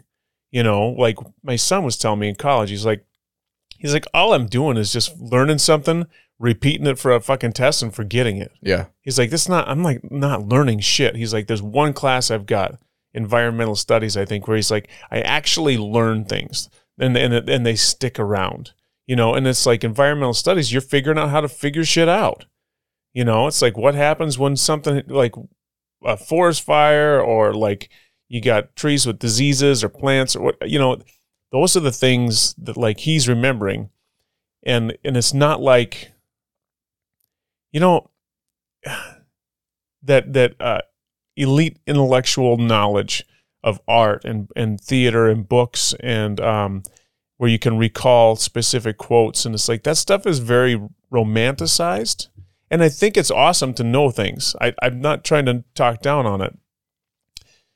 But it's very romanticized. But when it comes down to the nuts and bolts of it, it's like, how useful is it really outside of like socializing? Sure. You know, outside of in social interaction, I mean, understanding history and like learning Marcus Aurelius and like world and like wars and famines and understanding like you can use that knowledge for when things happen in the future. But it's like, yeah, learning how to what was the word you use? Improvise or whatever. Problem solving, improvising, like having that skill set is so valuable. And I think Absolutely. It's highly devalued in our educational system. You know? Yeah, I feel like a lot of, and maybe this is again changed, but based on my experience, a lot of it is in the school system. It's just articulating facts that, you know, that math is super important. Yes. Right? Because math, you actually have to think and solve a problem. Yeah. And I mean, that applies in sciences too. Sure. And I'm not devaluing like English and language arts, but I feel like a lot of it has to do with just memorizing something. And there's not, I don't know, like you said, there's not a problem solving aspect. There's not a free thinking aspect. There's not a critical thinking aspect. It's just rinse, repeat what I saw on this page. Yeah. So I know a friend of mine, she's a college professor, and I think she teaches English. Maybe it's just literature. I don't know what her degree is, but it's a lot of reading and writing and she teaches maybe it's creative writing. It might be it. I think in those venues there is problem solving to a degree, and there is critical thinking, because when you have a really great professor or teacher and they challenge you to think about something beyond the words on the page, you know, and say, what does this mean to you? I think you're delving into a personal discovery about yourself and about how you absorb different information. And I think that is very valuable. It's just like, you know, Jason Moyer said it a bunch of times when we were on and he was here, it's like watch, rinse, repeat. So it's like, read this, write it down on a piece of paper, hand it to me. I'm going to give you a grade. And at the end of the week, we're going to test you on it and see how well you remembered the shit you read and that you wrote down. And what's the point? Yeah. Like, what the fuck is the point of that? As you're saying this, I'm trying to remember or recall high school, specifically high school. And maybe I did have quite a bit of, or quite a bit less of the repeat this than I'm saying right now. I think it's more now than it was then. Yeah, I think actually there was quite a bit of what does this mean and why does it mean that way, and a lot of more thought process behind what it was. Now I will say college was a lot of rinse repeat. Yeah. Read, rinse, repeat. Yeah, what's the point? Yeah. To get a freaking to say you did it. Yeah, to say you did it. So when an employer is looking at you as a potential hire, they can check off the box to say you have a degree. Right. You know, whereas someone who doesn't have the degree could be as or more qualified for the position, but they don't have the box, so they don't get the job. Yeah. You know, for those kinds of jobs. I think that's changing. We talked about that a little bit with Connor. I do also. In fact, I had this conversation with Karen, my boss. Okay. We were talking about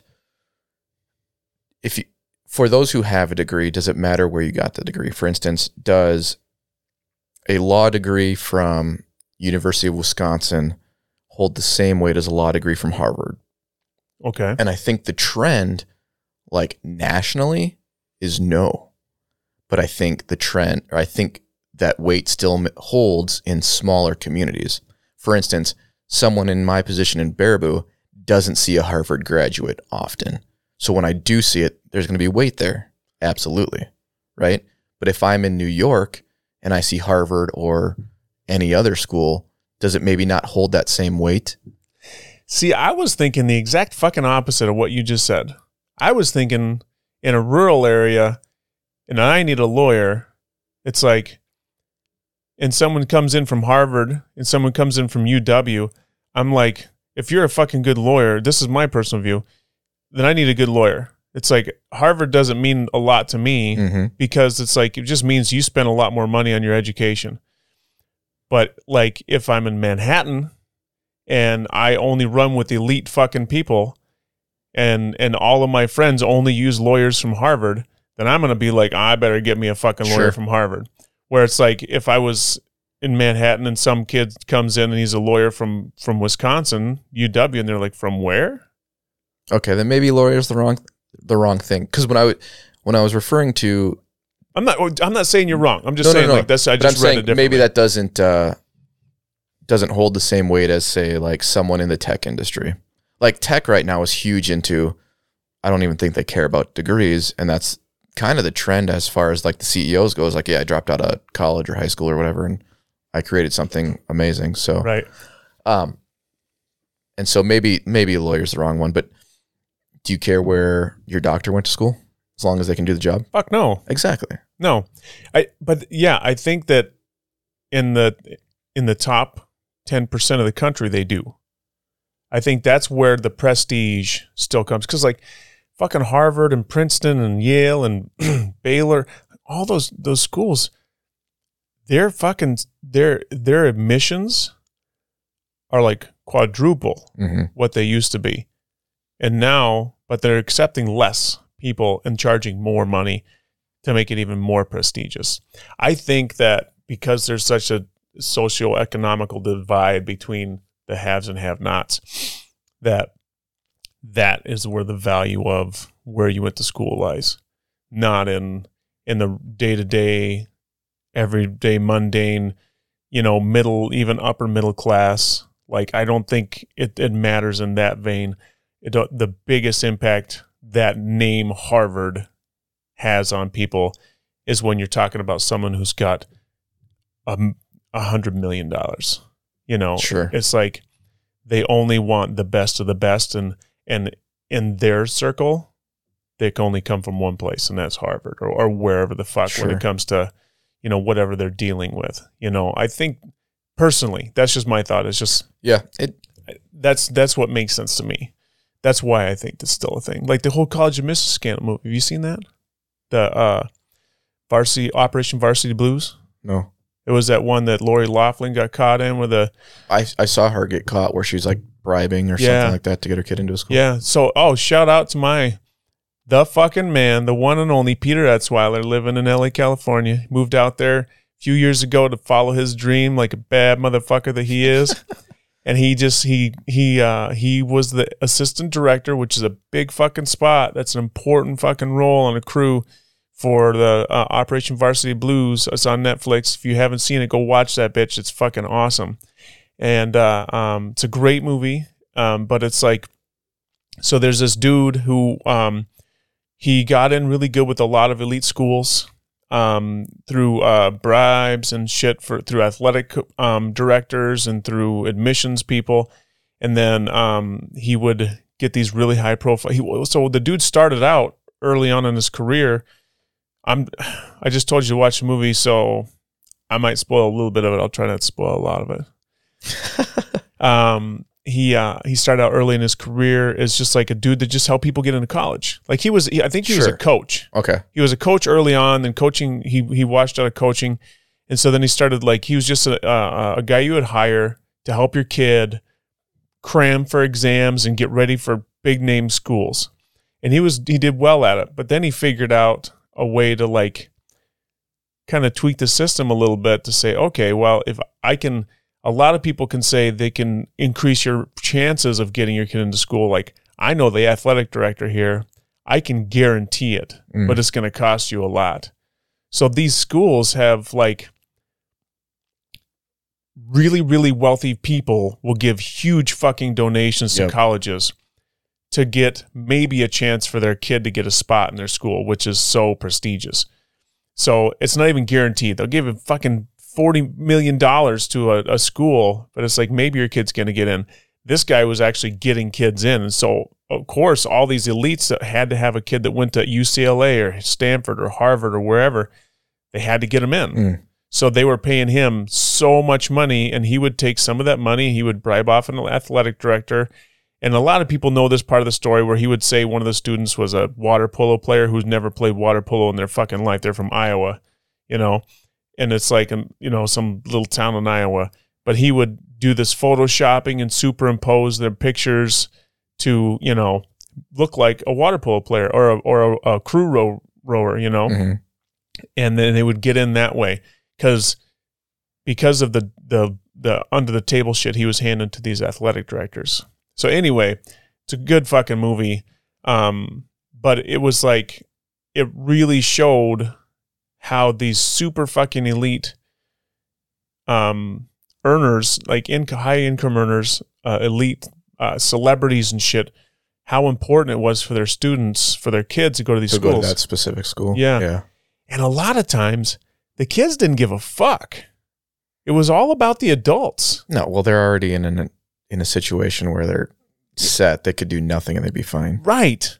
So it's it really goes to show. The parents want to say their kid went to that school. Right. How fucked is that? All it is this thing, kind of going back to the different kind of intelligence. It's also they can talk about it. They can show off verbally in conversation, my kid went to Stanford. My kid, specialized in this. And it's your kid went to Stanford, got a 4-year degree, and came home and lived off of your money again. Right. But it's they're paying millions and millions of dollars just so their kid can go to school that the kid doesn't give a fuck about. Yeah.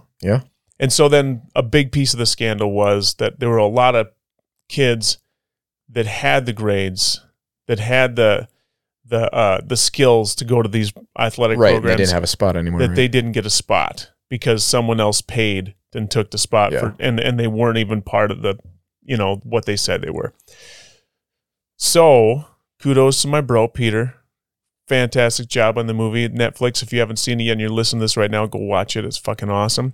And my friend makes a little cameo right at the very last 10 minutes. He's an FBI agent. And all right. All you out there, if you can pick him out, send his photo into the website. I'll give you a prize. If you don't know who he is and you pick the right guy, it's only going to happen once. I'm not going to tell you what you're going to get, but it's going to be fucking awesome. You can't know him. That means you, Bill, because I know you're listening to this motherfucking thing and you're not sitting in this office with us helping us figure this shit out. So fuck you. You cannot have a chance at winning the super special prize. All right. Anyway, so send it in. Send it in. Either via voice message on Anchor or to our email address. Yeah, we do. It's long. It's kyle.ike.conversation. Fuck. You're going to have to keep that in your favorites. I tell you what, I've been putting a link so you can just copy and paste. Oh, so that's nice. Podcast notes. So the link's in the podcast. Look it up.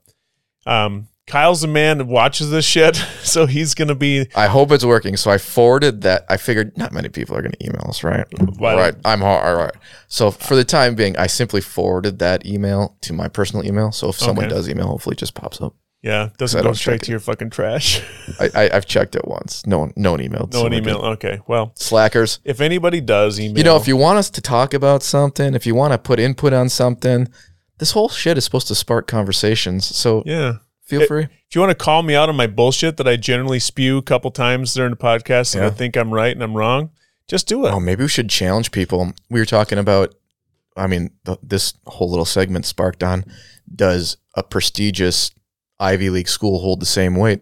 Let us know. What do you think? Yeah. Yes or no? What's that? Let's start does a it poll. hold weight to you? Yeah. We're gonna get, we got to figure out how to start polls. Yeah, we could do a poll. Like, yeah. What's that Survey Monkey thing? Like that? I don't know. You know what Survey Monkey is, right? I know, but we don't have like demographical info on our listeners. So I can't send them a Survey Monkey link, but I could put something in the show notes. You should put something in the show notes. It's going to be a poll, and it's going to have all the 3 fucking people on there. It's going to say, does Ivy League school hold weight? Yes, no, I'm Bill. I'm Bill.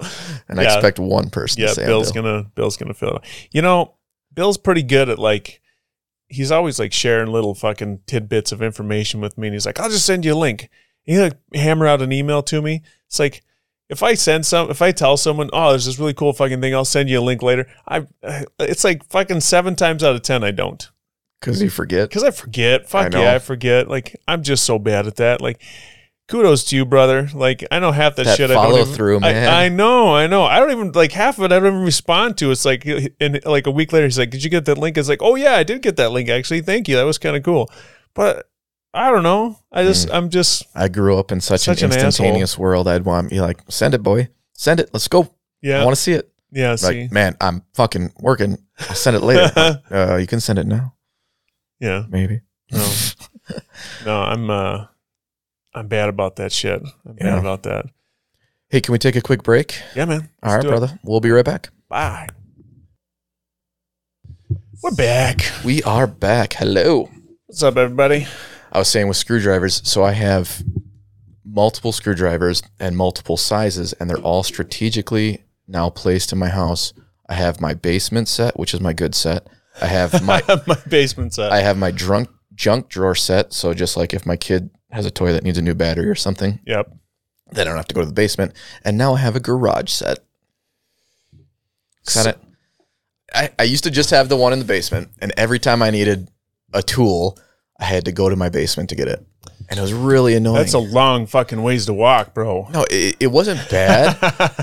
But if I grabbed the wrong thing, because I would never grab multiple things like Phillips head, right? They have 0, 1s, 2s, etc., like the size of the Phillips head. And if I needed, in reality, a 0, but I grabbed a 1, then I'd go back downstairs and grab a 0. And it's just kind of a pain in the butt. It is a pain in the butt. Okay, so we're back. And funny thing, this is so 2 things here. We do this fucking thing. So when we go to take a piss, we're always talking about the same shit we talk about when we're sitting in here. So, but it's always a complete tangent from what we were talking about when we left. And then we carry our piss conversations back in we do. the podcast. It's awesome, though. So this is carryover pee conversation. Yeah, this is our pee conversation. You wanted to feel like you were in there with us. Yeah, so just pretend we're all snuggled up to the urinal, leaning in a little bit. If you got the one arm lean or our toes are touching. Yeah, you got the wide stance and narrow stance. You know, look straight ahead at the wall. Visualize the tiles with the dirty grout. Wait, not to stop this. Do you have a wide or narrow stance? Well, it depends on the size of the urinal, but mine's generally a little bit wider. Same here. I feel like if you have a narrow stance, like you're squeezing everything. Yeah, you don't want. You got to let it hang. I agree, but sometimes if you got a bunch of people standing next to each other, the stance gets narrowed up a little bit. Then I have to go to a standard stance. Well, no, then you have to go to the fucking stall because you don't want to be standing next to somebody. Anyways, we all know the answer to that. Oh, he wants to change the subject now, ladies and gentlemen. Anyway, so we're standing there, and we're like, Kyle says to me, "Did you know?" Well, no. We walked out and the door squeaked. Yeah. And you said, "Oh, you need to oil that." Oh, okay. So super backstory. We walk out the door, squeaky fucking door. I said, "Needs to throw some oil," and he said, "I gotta throw some cheap oil." What was the name? Rem oil, which is just like a gun oil. Yeah. Okay. So he's gonna throw some Rem. Is that like Remington? Yeah. Oh, okay. Do you use Remington oil and you like? No, I got it for free, but I refuse to use it on anything but stuff I don't care about. So you use the Remington oil on like hinges? Yeah.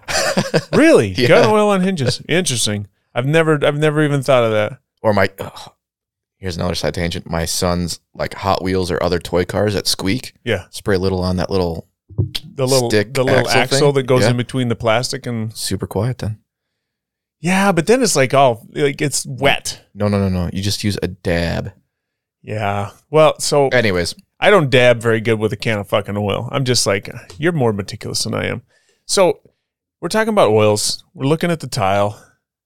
Trying not to like let the gaze follow too far to the other direction, because it would, heaven forbid. And Kyle says to me, did you know WD-40 is not really an oil? And so I'm like, what do you mean it's not fucking oil? It's penetrating oil, right? Like I've been using WD-40 like my whole fucking life. So I'm like, I got to look it up because Bill's not here to look it up doing his fucking job. And so there's this first thing that pops up on the Googs is the product is not really a lubricant. In fact, while WD in the WD-40 stands for water displacement, didn't know that, it is not truly a lubricant. it's a degreaser, right? Says, so sorry, over a 60-year-old formulation of WD-40 multi-use product, secret today. Product's formulation also contains an anti-corrosion agent, ingredients for penetration, water displacement, and soil removal. So it's really like it's not supposed to last. It's an anti-rust, basically, with no lubricant. Is that what I'm reading? Penetrating? It's a penetration, water displacement, and soil removal. It's like that's what its agents and ingredients do. And they won't tell you it's like the fucking secret sauce, like Heinz 57 or something. But you don't eat it. And but it's like a cleaner. Yeah. But I mean, WD-40 I use as a lubricant for everyone does. Everyone does. You throw it on hinges, you throw it on like toolboxes, like it's fucking everywhere. But it doesn't last, right? No. So maybe that was the sales tactic initially is fucking spray this as a lube because we know it's not going to last. You're going to have to re-lube whatever you're lubing every That's fucking week and a half. Genius. But they'll never call it a lubricant. They call it a penetrating oil. Yeah. Or penetrate. What do they call it? Penetrating something. Anyway, so it's more of like it's a degreaser. Yep. It's a cleaner, and it's a penetration. So if you're looking to actually like lubricate something, WD-40 is not the most efficient. No. So there's that makes me think about there's another one a buddy of mine told me about called JB80. And he's like, JB80 is so much fucking better than WD-40. And now I got to look up that one because Bill's not here as well. So like when I think WD-40, I think of like, oh, this bolt is rusted on, but I could probably break it loose if I had a little help. And so I'll spray WD-40 on it and let it sit and hopefully, AKA penetrate said rust until I can break it loose. Or it's a cleaner penetrator, yeah. So it'll like help free up the rust and shit. So I stopped using WD-40 probably about 7-8 years ago when my old boss told me about this product called JB80, and he's like, JB80 is 10 times better than WD-40, and so I just looked up JB80. It actually is a lubricant. Yeah, so of course it's going to be better at lubricating. But it also looks and feels and acts very similar to WD-40 when you apply it as well. So I wonder if it's kind of best of both worlds, where it's penetrated, cleans, you can blow some shit out with it because it's got the little red tube. You know what? Them fucking tubes, they got to make a better process with that shit. That tube, I always lose that motherfucker. Well, and it's just taped on when it's there, right? Yeah, it's barely stuck to the side of the can. It like sometimes you put it into the fucking nozzle on the can and it falls out like instantly. What the fuck is that? Or you can't get it in there. So, do you always use the tube, or are there times where you don't? Generally, I do use the tube. So now I actually have a can of WD-40 at my house, and it's integrated. It like they built it in. It flips up. Yeah. I've seen that one, and that's smart because it's about fucking time to do it. But I'm looking at everything else. Your. Is that an air duster? Yeah, you got those air dust cans. That tube just fucking disappears. Yeah. You know, it's like I put in some new garage door openers, and so I bought some garage door lubricant. So many fucking different kinds of lubricant. Is that like a grease? Is that more grease? It's more grease. Yeah. It's like it's more of like a white lithium. But the little red tube. It's only like an inch long, so it's even worse. Oh, sure. You know, because like you drop that fucker, good luck finding it. You know, and so I don't know. It's one of those things with tools and shit that like it's always kind of bothered me. And the WD-40. So here's the thing: when they integrated the flip up, it costs you $1 more now. Oh, yeah. You know, and so it's like we solved the problem that we created, and we're going to charge you for it. Fuck. You know, what did WD-40 used to cost? I don't know. I haven't bought it in 7 years, but I know it was more expensive with the flip-up can. Sure. Flip-up can's more expensive than regular. Yeah, I think a can was like $4. Yeah. Yeah, now it's probably like $5. No, like when I got recently it was $4. Oh, $4. It was probably $3. Probably. You seen the little pens, the little WD-40 pens? No. Like it's got a little needle point on it or something? Yeah, so you push on it and it like emits a little bit of WD-40. So I have I'm a firearms guy, and so I have some cleaning products and lubrication products. So I do have one that is like an all-in-one. It's a cleaner plus lubricant. That was so fucking bad, bro. Products. Sorry, continue. So I have one that's an all-in-one, but then I also, for like my little minuscule pieces of metal, it's like a little bottle. It's like a 1 ounce bottle, and it's got a little needle point at the end, so it's just a dropper. Little dabber. Yeah, I can get exactly what I want, where I want it. It's the little dabber things. You gotta like they're so specific. Yeah, you really gotta have a use for it. I remember buying one like, oh, that's fucking cool. I gotta have one of those. Gotta put one of those in my toolbox. Never fucking use it. Just sat there for like 2 years, like until I moved again, and then I gave it to somebody or sold it or toss it out or something. So it's like, I don't know, there's like so many applications, so many different little things. I think we're like tinkerers as people. Like we're always trying something different, trying something new. And there's always got to be a new tool for this new thing that we're doing, right? So like specific tool for a specific job. Right. So like how many people are going through the fucking line at the checkout and they're like, ooh, look at those little tiny screwdrivers. That's fucking cool. That's all product placement. They know what they're doing. I know, but they exist because people, like 1 out of 10 people, maybe 1 out of 20 people will actually try to fix their fucking eyeglasses. You don't have a pair of like a little set like that? Fuck yeah, I got a pair of it. Yeah. I don't ever use it. Oh, I use mine all the time. I don't use it. I use mine all the time. In a little clear package in my basement, sitting on a hook on the wall. I bought it, put it on the hook going, oh yeah. Never fucking took it off. To be fair, I use mine all the time, but generally speaking, for kids things. Right. Okay, so that's super fair because when I had little kids and there was electronics and shit like that. That all uses those tiny ones. Yeah. So I had more of like a mechanics version of that as opposed to the eyeglass repair kit. And it was like, for like, you can buy them and they're really handy for like electrical components and shit. That's what I bought. Yep.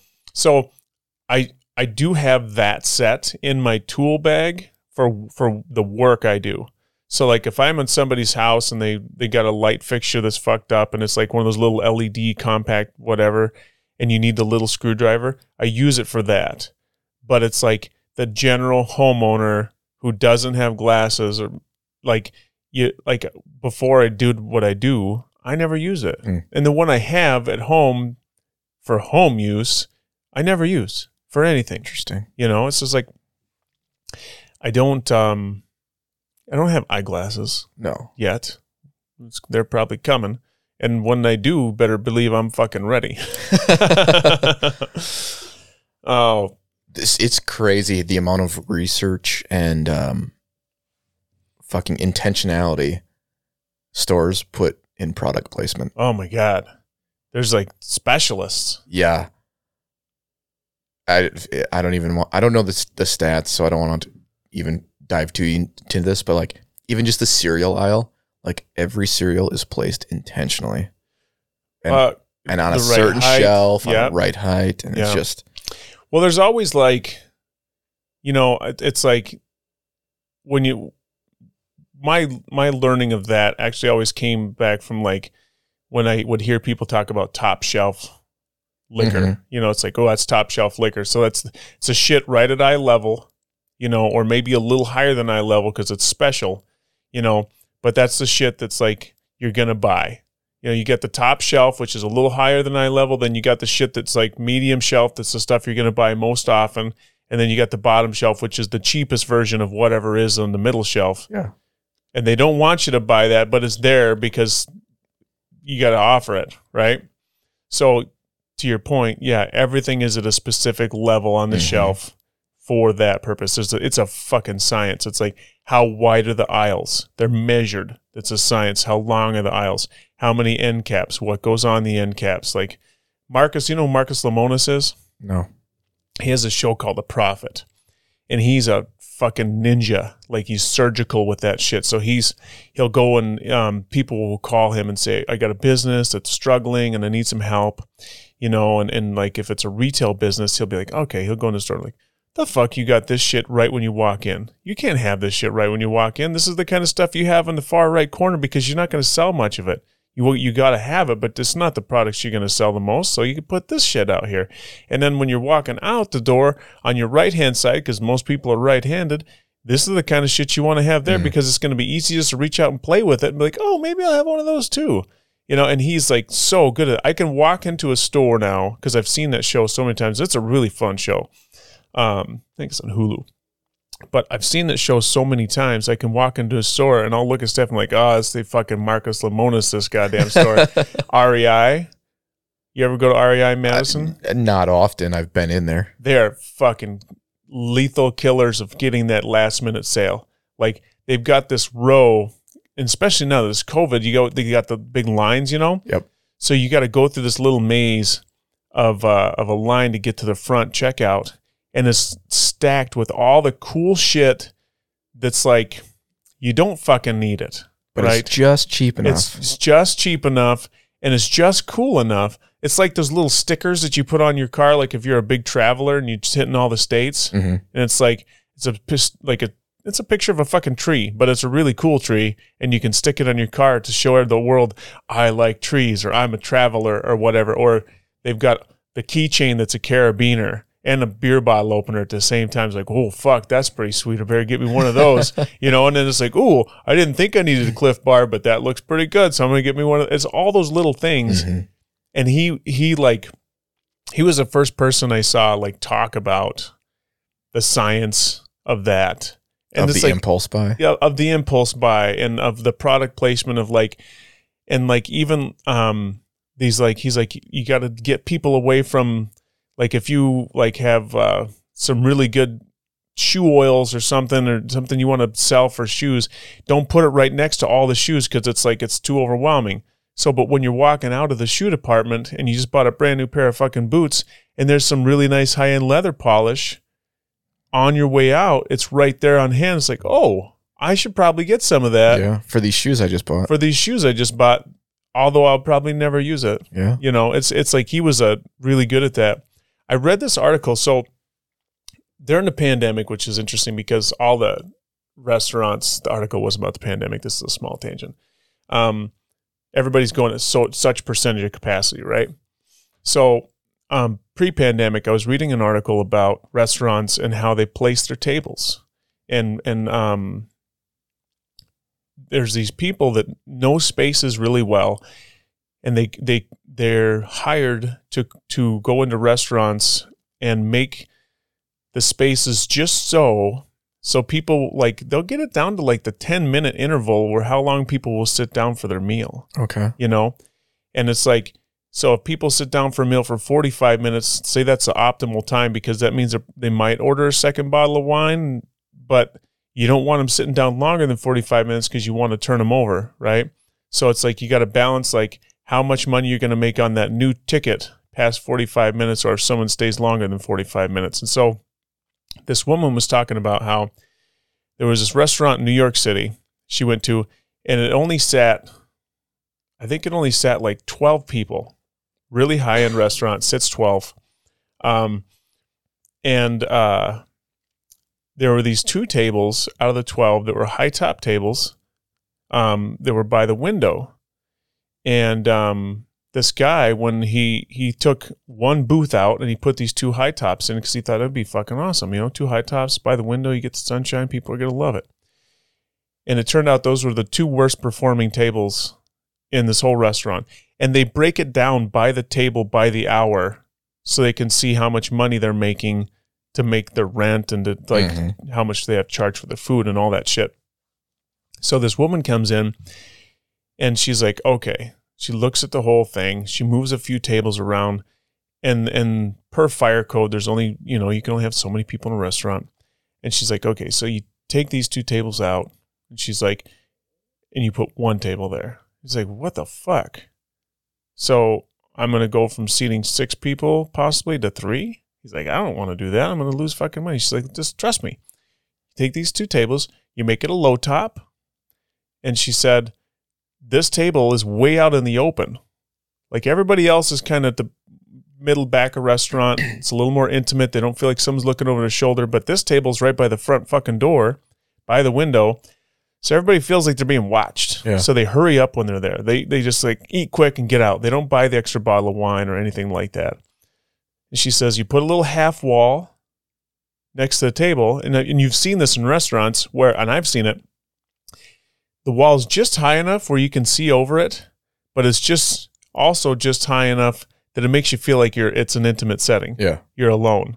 But she's like, if you put it too high and you can't see out, then it gets claustrophobic and you don't want people to feel that way. So there's an exact measurement of these walls that you put up for seating at different size tables and different heights tables. And they would try 17 different chairs over a period of a month just to see which chair people sat in longer. It's fucking crazy the lengths they'll go to, restaurateurs, to make it the perfect thing. And I think that's like in those zones, like in downtown Manhattan, when your rent is, whatever, $10,000, $15,000 a month or whatever it costs to have a space compared to like a little place downtown Baraboo. I don't think they do that in downtown Baraboo. Right. It's like we bought some chairs on Amazon and this is where we're going to sit in. If it's uncomfortable, fuck it. Yeah.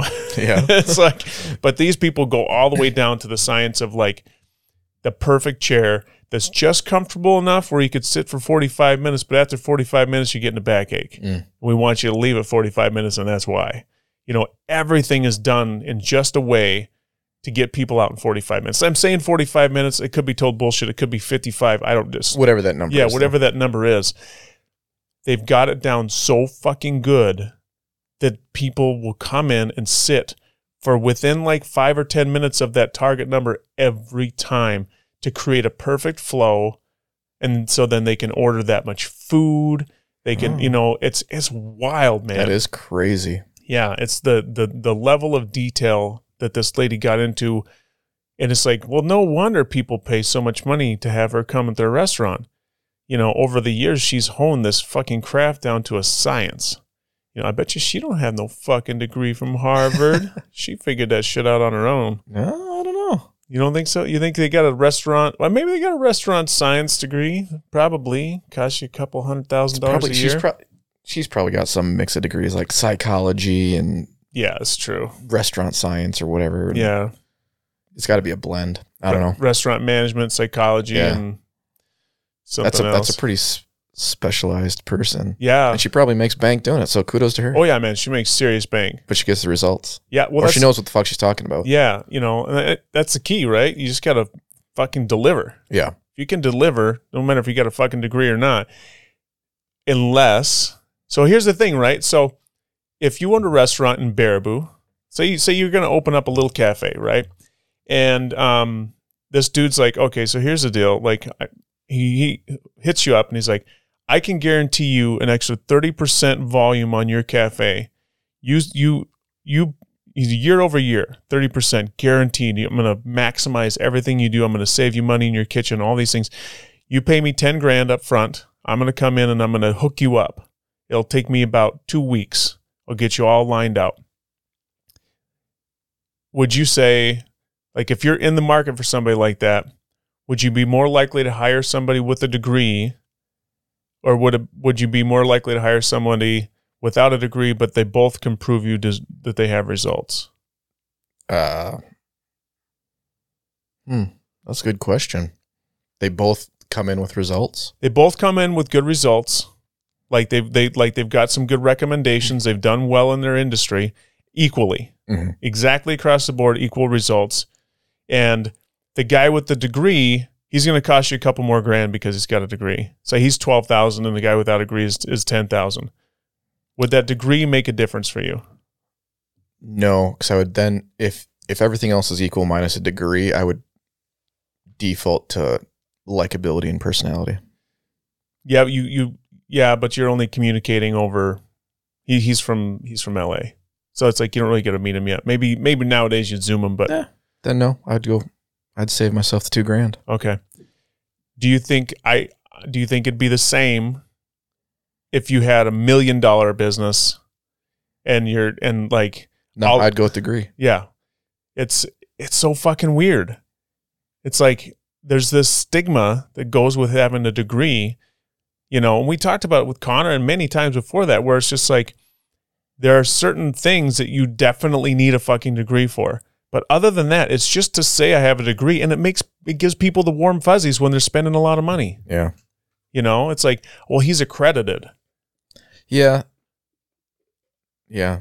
I think when you're dealing with something like in this example, I feel like if you said I had a degree in it versus I don't, then I feel like maybe the stigma is one person just figured it out through experience and one person knows the science behind it. Is that the stigma or is that the truth? Because I don't know. Probably both. That's true. Well, like you said, though, so much of college is wash, rinse, repeat. But at the same token, even if it's wash, rinse, repeat, you're being, I would hope in this example again, you're being at least given the reasons why something is a certain way. And so if you can then articulate that to your customer, at least they have an understanding of why you're doing something.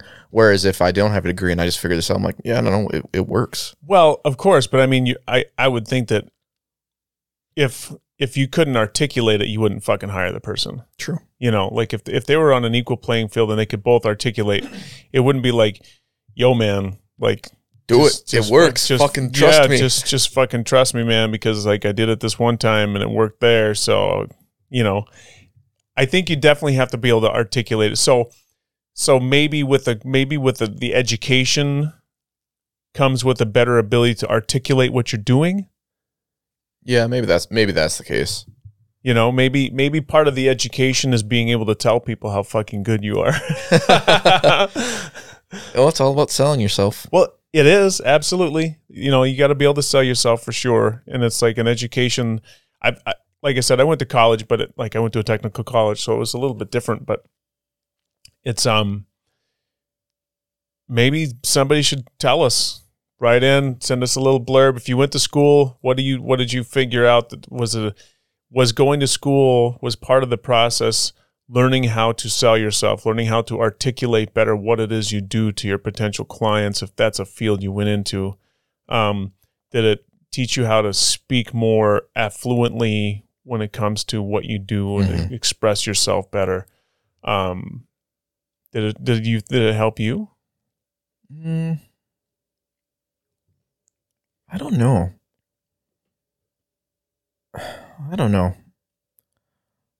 I don't think so. I feel here's my feelings on my specific degree, which is my own problem. Mm-hmm. Honestly, I feel like a lot of it is just learn on the job type stuff. Right. And so, I went to school for sport management, and they threw out probably a bunch of fancy terms and we hit some high level stuff. At the same token, it didn't actually prepare me to do jack shit. Isn't that the fucking truth with so much shit like that? And yeah. And so it's just, am I glad I have a degree? Absolutely. I am actually glad I went to school, to college, but I don't know if it made me any more qualified to do what I do. Right. Maybe you learned the laws and you learned some of the nuts and bolts, maybe, of the rules and certain ways things have to be done as far as the management of the business. Right. Right. Maybe there's some more like businessy side stuff of what I learned that I wouldn't have known. But in my current role, for instance, like I just kind of. Well, how much shit do we learn in our lives just by doing it? So it's like, I think so much. Yeah. And I gave the example of deer hunting and my dad and how that process went for me. And it's just, that's how I learn, is just throw me into the, like, and I know it's a horrible way to like introduce people to things, but me as an individual, throw me into the wolves, man. So if it sounds horrible, right? Because it's like, it's not nice. But the world isn't fucking nice. It's just not. It's like, I think about like when I was a kid, sometimes maybe it's nice. So when I was a kid, my family would, when it was like, came time to like, you know, when you're old enough to learn how to swim, like we had a pool at the city, you know, and we'd go to the pool. And so we kind of learned that way. Like I didn't get swimming lessons when I was a kid, but when we would go out as a family, we'd always go to the river and we'd go tubing and shit. When you're a certain age, one of my uncles would just pick you up and throw you in the fucking river. That's what they did. Like, that's how we learned to swim, was just like, if you can make it back to shore without having someone having to come out and save your ass, well, then you learned how to swim, you know? So it's like, but when we're in that mode, the shit we learn imprints on us so deeply, you know, where it's like, when you're in the mode and you're at the pool and you're laying on a little floaty and you're learning how to wave your arms and shit, it's like, how much of that is actually imprinting on us, because it's so fucking easy that we're looking at the water and the sun and all the other fucking kids swimming around, and the lady that's teaching us is nice and she's talking to us about our day and shit. And it's like, how deeply are we learning those skills compared to when we get thrown in the fucking river? You know, it's like when you get thrown in a river, you're never going to forget that. Your muscle memory is imprinted like fucking, it's like a scar. It's trauma. That's what they hopefully you fucking come out of it. That's what I'm thinking. Nobody in our family died. So it's like, it's a trauma, and we're always diving into our childhood trauma, and it's real shit, and it fucks us up as adults. But trauma like that, on one hand, I can call it trauma. It's like, man, my fucking family, they didn't teach us shit, fucking throw us in the river, we could have died. But nobody fucking died. They weren't going to let us die. They taught us how to swim in a way that's kind of fucked up. Like, I never became like a really good swimmer, but I could save my ass if I needed to, you know? So it's like, you know, and then as I got older and I learned that I wasn't going to die, it gave me some confidence to become a better swimmer on my own. You know, it's like when I went to school for printing, right? I went to technical school, learn how to be a printing press operator. And they teach you like all the shit you're supposed to do, right? And then when you go to work, when I went to work, I realized like a lot of that shit didn't apply. You know, it's like the dude that's been there for 25 years, like when I first showed up to my job, you have to mix inks, you know, CMYK, cyan, magenta, yellow, and black. And it's we would weigh them to get a specific color, right? So you'd have a color palette, and you'd open it up and you'd look at the number for that color, and you flip it over and it'd tell you how much of each ink you needed for that color, right? And then you would weigh it, and then you'd mix it, and it would be a little bit of this, so you'd tweak it a little bit here and there. And it was a very time-consuming process. So when I was learning when I would show up, I'm like, okay, where's your scales? Where's your measuring cups? Where's this? So I know how much ink in this. And the guy was like, fuck that. We don't have time for that bullshit. He's like, you put some of it out on a piece of cardboard and you cut it into a pie shape with your putty knife. And he's like, and you take half of the fucking pie and you throw it in. And the next one you take a third of the pie and you throw it in. And he's just like, we'll get it. So he taught me how to mix ink in like a minute where it would have taken me 20 minutes before, you know?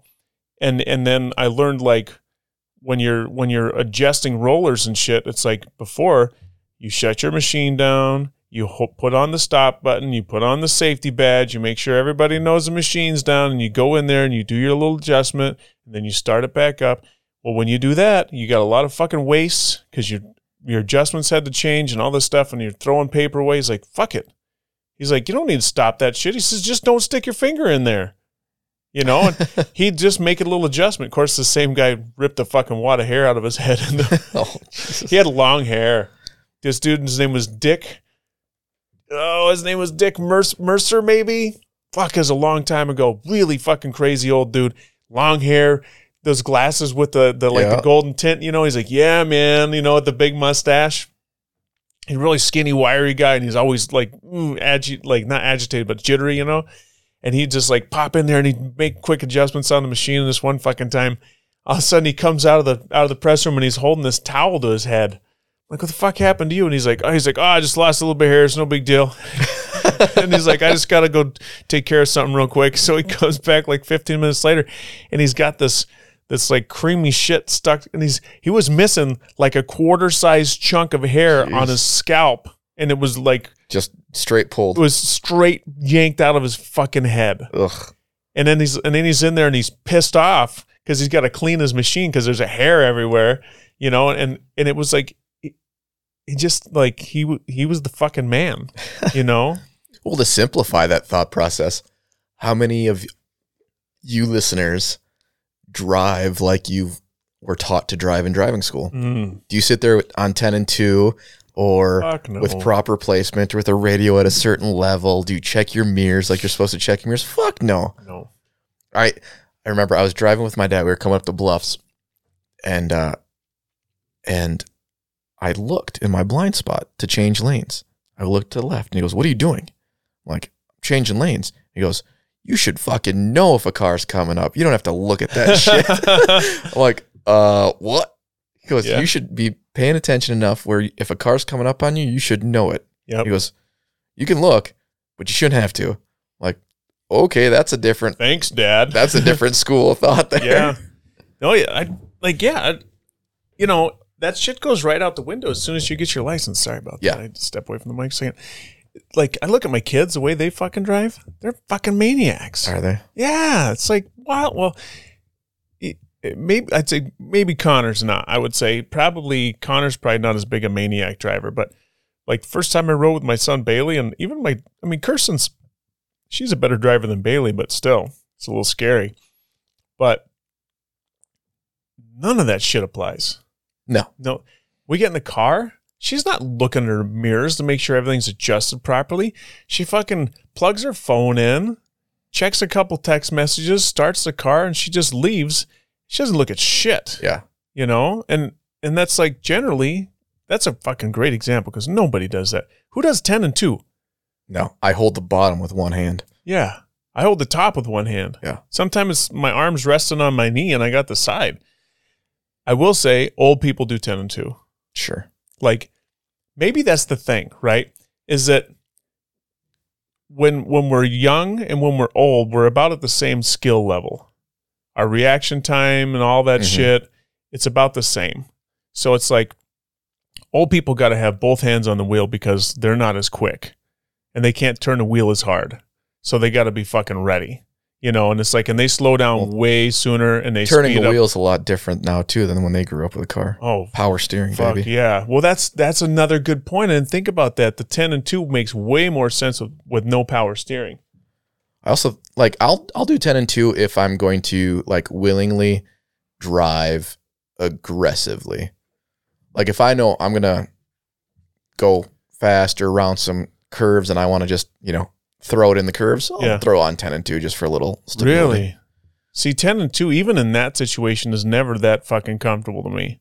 Even when I'm going fast, if I'm going to go fast, I still just like if you're going around some twisties and you're going to go hard left and then hard right and then hard left and you're doing that 3 or 4 times, you one-hand it? One-hander, baby. Oh yeah. Yeah. Remember those fucking wheels? The knob that used to be on the steering wheel? Yeah. Yeah, those were fucking awesome. And never had one of all those old pickup trucks back in the day, and I think they started on semi trucks, you know, because it's such a big wheel. I think semi still have them, so yeah. Oh, okay. When I was a kid, like my dad and my grandparents, they always had that on their old Ford pickup truck. It's just like it's like a pipe clamp or something with the wheel on it. You know, you just clamp it it's right. Got like a little roller. Thing it's on like it. got a bearing inside of it. Those things are fucking sweet. You know, but when you're driving like down the highway with them, you don't the control is not there. Like you want to talk about freewheeling it, man. That's like because that's for like when you're backing up or you got to make a quick turn or something. But no, it was it was always like it was like fake wood. It was plastic that looked like wood. Yep. Yeah, it's like kind of orange and black, like I don't know. It looked kind of like a shitty fake wood always. Yeah, I saw a lot of different kinds of them. My dad used to have an 8-track player in his pickup truck. Fuck yeah, man. He had Willie Nelson and Waylon Jennings and Roy Orbison and Hank Williams. He had an old Ford F-150. It was probably early or mid-late 70s. You know, it had a Roadrunner sticker on it. I always remember it had a Roadrunner sticker. I don't even know if that was part of the truck or if it was something he stuck on there. But it was such a cool fucking truck. But I remember he had an 8-track player underneath the dash.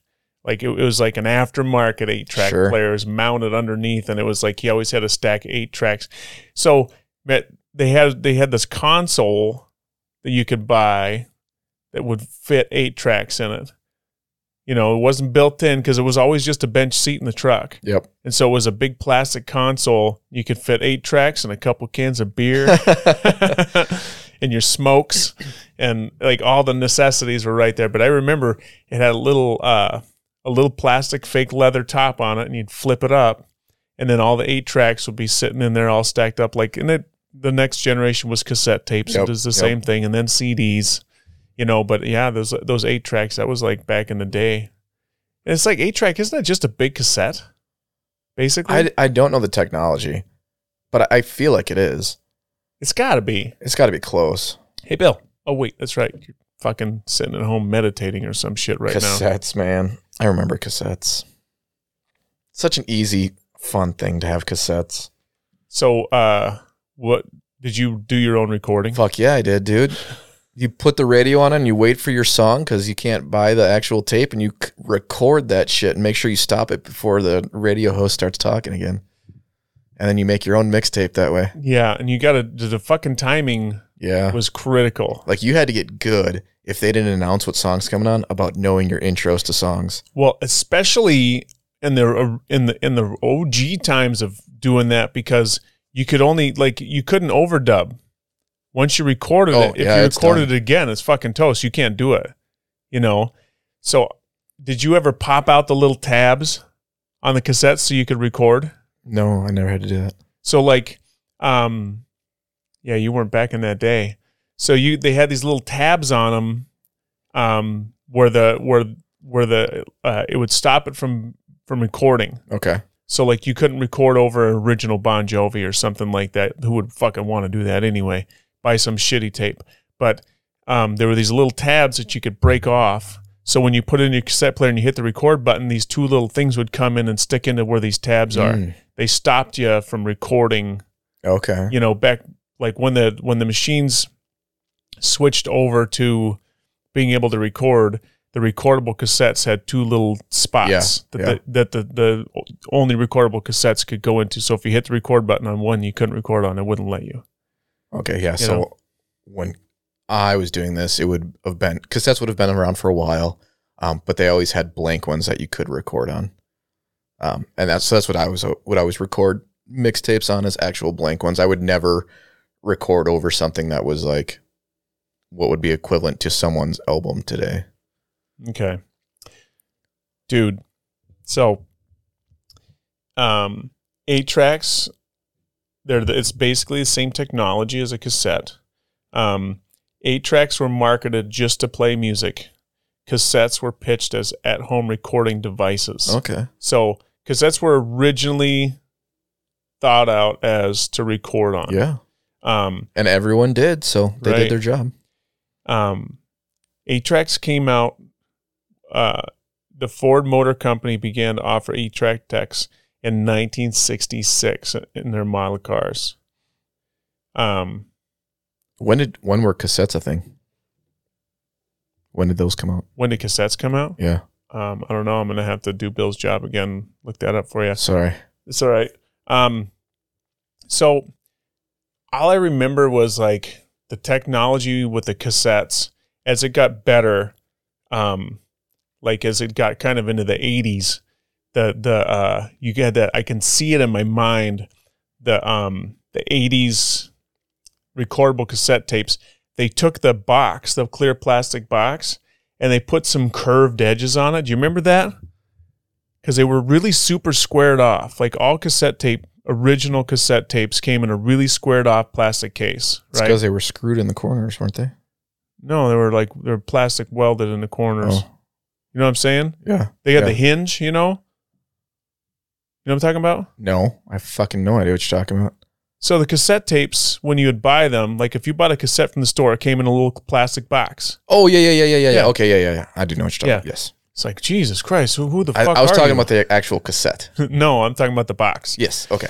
So the box that you get them in was perfectly squared off. It was plastic welded on the corners, right? Yep. So when they were up in the game and they wanted to make it look like the new version of the recordable cassette came out, they would round the corners a little bit.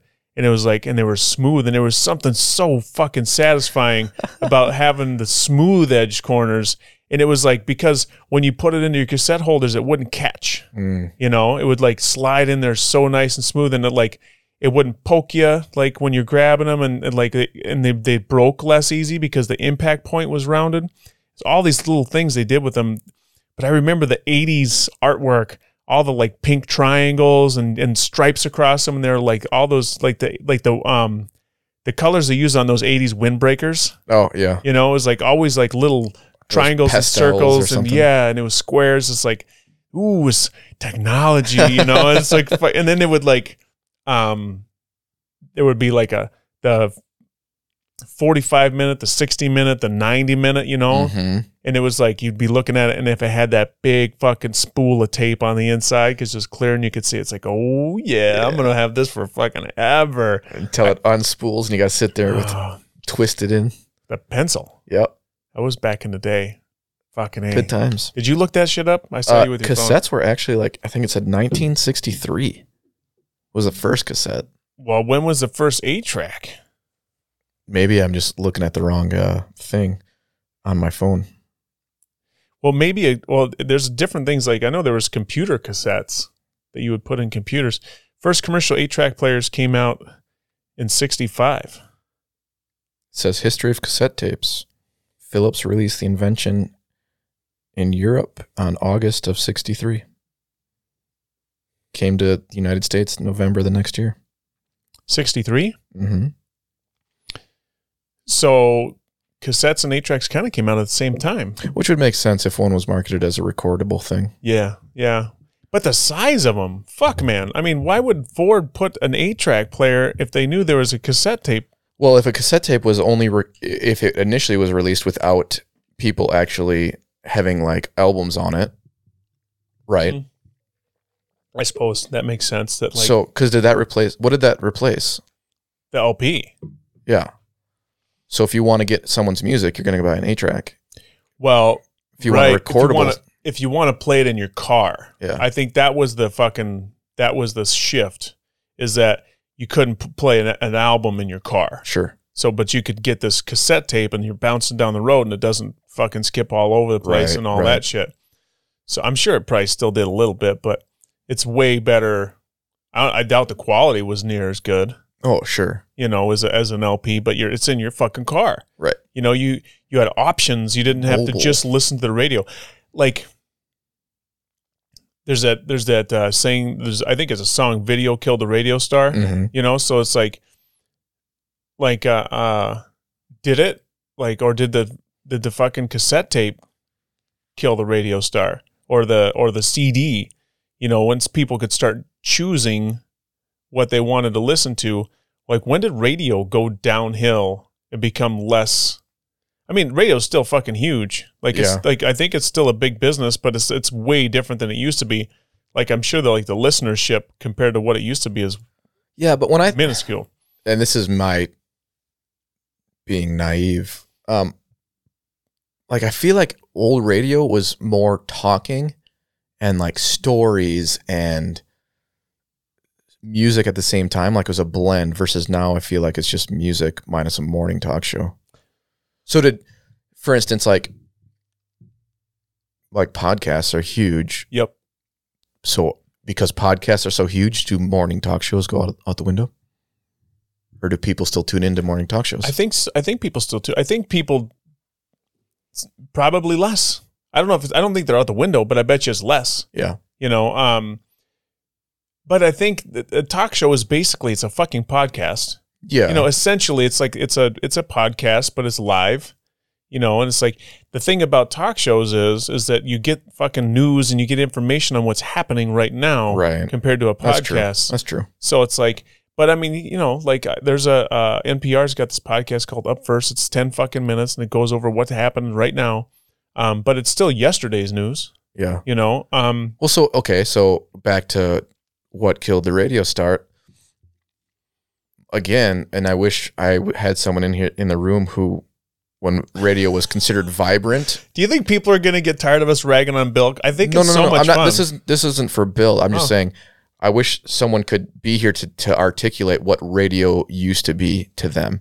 Because I feel like it was, again, more news and like I feel like breaking news. So you're talking about home radio. Yeah. Okay. Fucking home. See, and I was more referring to like in the car. Oh. So I think definitely video killed the radio star in the home radio, which is a great point because I wasn't going in that direction, and that makes way more sense. The video killed the radio star in the home radio because you're right. Home radio was like it was like fucking movies for your ears. Yeah. You know, there's a fucking Lone Ranger. You know, it's right. It's like shit like that, and like you said, it's like the emergency broadcast system. You know, President fucking Roosevelt and Eisenhower, I think, did too. Maybe I don't know if Kennedy did, but it all went over the radio. Right. You know, it was like they shut everything down. And that's where my mind was. Sorry. Yeah, no, apologize. No apology needed. So you're talking then? I'm talking cars. So what killed the car radio? Yeah, what killed the car radio? The radio stations that were just designed for people driving in their cars, like listening to the radio station while they're driving in the car. It's way less than it ever used to be. It's way less, sure. I think CDs probably had the first initial impact. You don't think 8-tracks and cassette tapes did? Nope. Well, it's hard to say. Again, I wasn't around for that time. Right. I would say CDs probably took a bigger chunk when they hit. Yeah. So 8-tracks and cassettes probably made an effect. I have no doubt they did, but I'm thinking, okay, when I was growing up and driving with people like parents and grandparents who all had cassettes, you know, when cassette tapes became basically a factory option, not many listened to cassettes. It was still the radio. And this would have been really early 90s. And so right before CDs became a thing and became popular. Don't you think, though, the older generations are always going to be the last ones to take up that technology? Probably. I mean... So did your first car have a cassette deck? Oh, yeah. Okay, and were you a cassette guy or did you listen to the radio? I cassettes. You were purely cassettes? I had mixtapes, yeah. I was all cassettes. So how were you exposed to... AC/DC, Metallica, Bon Jovi. How were you exposed to new music? Well, we still listen to the radio sometimes, but oftentimes it was like my dad listened to the radio. Yeah. And like, you know, and we're fucking kids and everybody's always talking about new bands and new music and shit. Sure. You know, and it's like, and then we would go to the store and look at the new fucking bands. You know, it's like, but when you'd say new music, I mean, I had a genre. You talked about when you were in school, you had a genre, and like, I always knew when my genre was coming out with a new album, you know, and it's like, and of course, like I grew up in the era of like MTV, right? You know, and VH1 music. When they actually played music, you know, so there was that too. Yeah. So I guess this is again, I wish all you listeners were here to talk us through what your musical experience was. So when growing up, or when I got my license, CDs were a thing at that point. Yeah. I still listen to the radio. In all my friends' cars, and well, not all, but I would say 80% of my friends' cars and in my car, we listen to the radio. Now, when we were just chilling in someone's basement, shooting some pool or hanging out, that was always CDs. Now, I have thought about that. CDs were in my mind, when it came to like making mixtapes and shit, CDs were vastly more expensive. Mm-hmm. And CD players were more expensive. Mm-hmm. You had to like digitally have the song in order to put it on a CD, because you had to have a CD burner. Right. And on top of that, the first CD players in cars were not that good. No, they would actually skip. Yeah, they were super fucking skippy. And CDs were super temperamental as well. Yeah. Like if you had a scratch on a CD, it's fucked. Before you got a cool binder and you didn't know to put it underneath your seat, you'd fucking melt it. Right, exactly. All that shit. Yeah, it's like you would CDs were so temperamental when they because that's what I remember about CDs in cars is like, first off, they're expensive as hell, compared to like buying a $1.99 recordable tape and making a mixtape. Yeah, that's true. And then they weren't as reliable in the car back then. It took a long time before I remember having a CD player that was like solid, that wouldn't skip when we'd hit bumps, And by that time, I'm sure iPods became a thing. It really kind of did. And so I remember the Discman. Oh yeah. So what I always did when I first got CDs is I had my Discman, and I would get the little cassette tape extension for the Discman and put that in my cassette player in my truck. And then I would hold it with one hand and drive with the other hand so I could listen to a CD while I was driving, or the passenger you had to hold it. Yeah, and then there would be some shock absorption. Yep. Did you ever see those things? It was a mount with these springs in it for a Discman to go onto your dash that you could mount it to, so while you're driving, it would shock absorb. I've seen them. I never had one. Like the disc shock absorption feature was such a huge thing. Like that technology, when that was coming out, it was like fucking dope, bro. We didn't say dope back then, but it's like this was the shit. Yeah. Or the extra bass. The extra bass button that would drain your batteries at twice the fucking speed. And it was like, it sounded like shit into my little Sony headphones, but it had the bass boost on it. Yeah, it's like, dang, I'm rocking out with my Sony headphones. Oh, yeah. But no, so I always, like, when I had cassettes, and I guess because of the mixtape, I mean, the mixtape was fucking revolutionary, really. Yeah. Because once you could make a mixtape, like, you had that friend that always made the best fucking mixtapes. It was like, they were like, you wanted to ride with them because they bring their mixtape. It's like, yo, is Fred coming? Because he's going to bring his mixtape. It's like, we can't go anywhere without that motherfucker. And so if you were really good at that, you were the man or the woman. It's like, you were the one. The people would get like, we're going to go cruise, go get Fred. Sure. Or whatever. And it was like, the mixtape was fucking key. Did you ever cruise Maine? I don't even know what the fuck that means. You don't know what it means to cruise Maine? Oh my God. When we were in high school, we'd just cruise Maine. So we'd get in our cars and we just fucking drive up and down Main Street. Okay. Called it Cruising Maine. And our Main Street, like I said in that one pod, it's like 3 or 4 blocks long. But we'd like see what's going on, who's out. Like, and so everybody would go cruise Maine, and then you'd see somebody and then you'd pull off into a parking lot because all the stores are closed. And you go and shoot the shit, sit outside on your tailgate or whatever. We'd figure out where the party's at. But you'd always start out by cruising Maine. And then if you had a bump and sound system, then it was even better because you'd be fucking cruising Maine and like you would be the guy. Yeah. People would hear you coming. It's like, oh, here comes Ike. It's like you know whose fucking truck or car is coming because it's bumping. And if it's like a really rattly bump, it's like, oh, that's Frank. That's Frank. That's fucking Frank. My buddy had I don't even know what year it was. It was a piece of shit Durango. And we wouldn't like cruise Maine, but we would drive around with and sound systems. I'm doing air quotes here. Mm-hmm.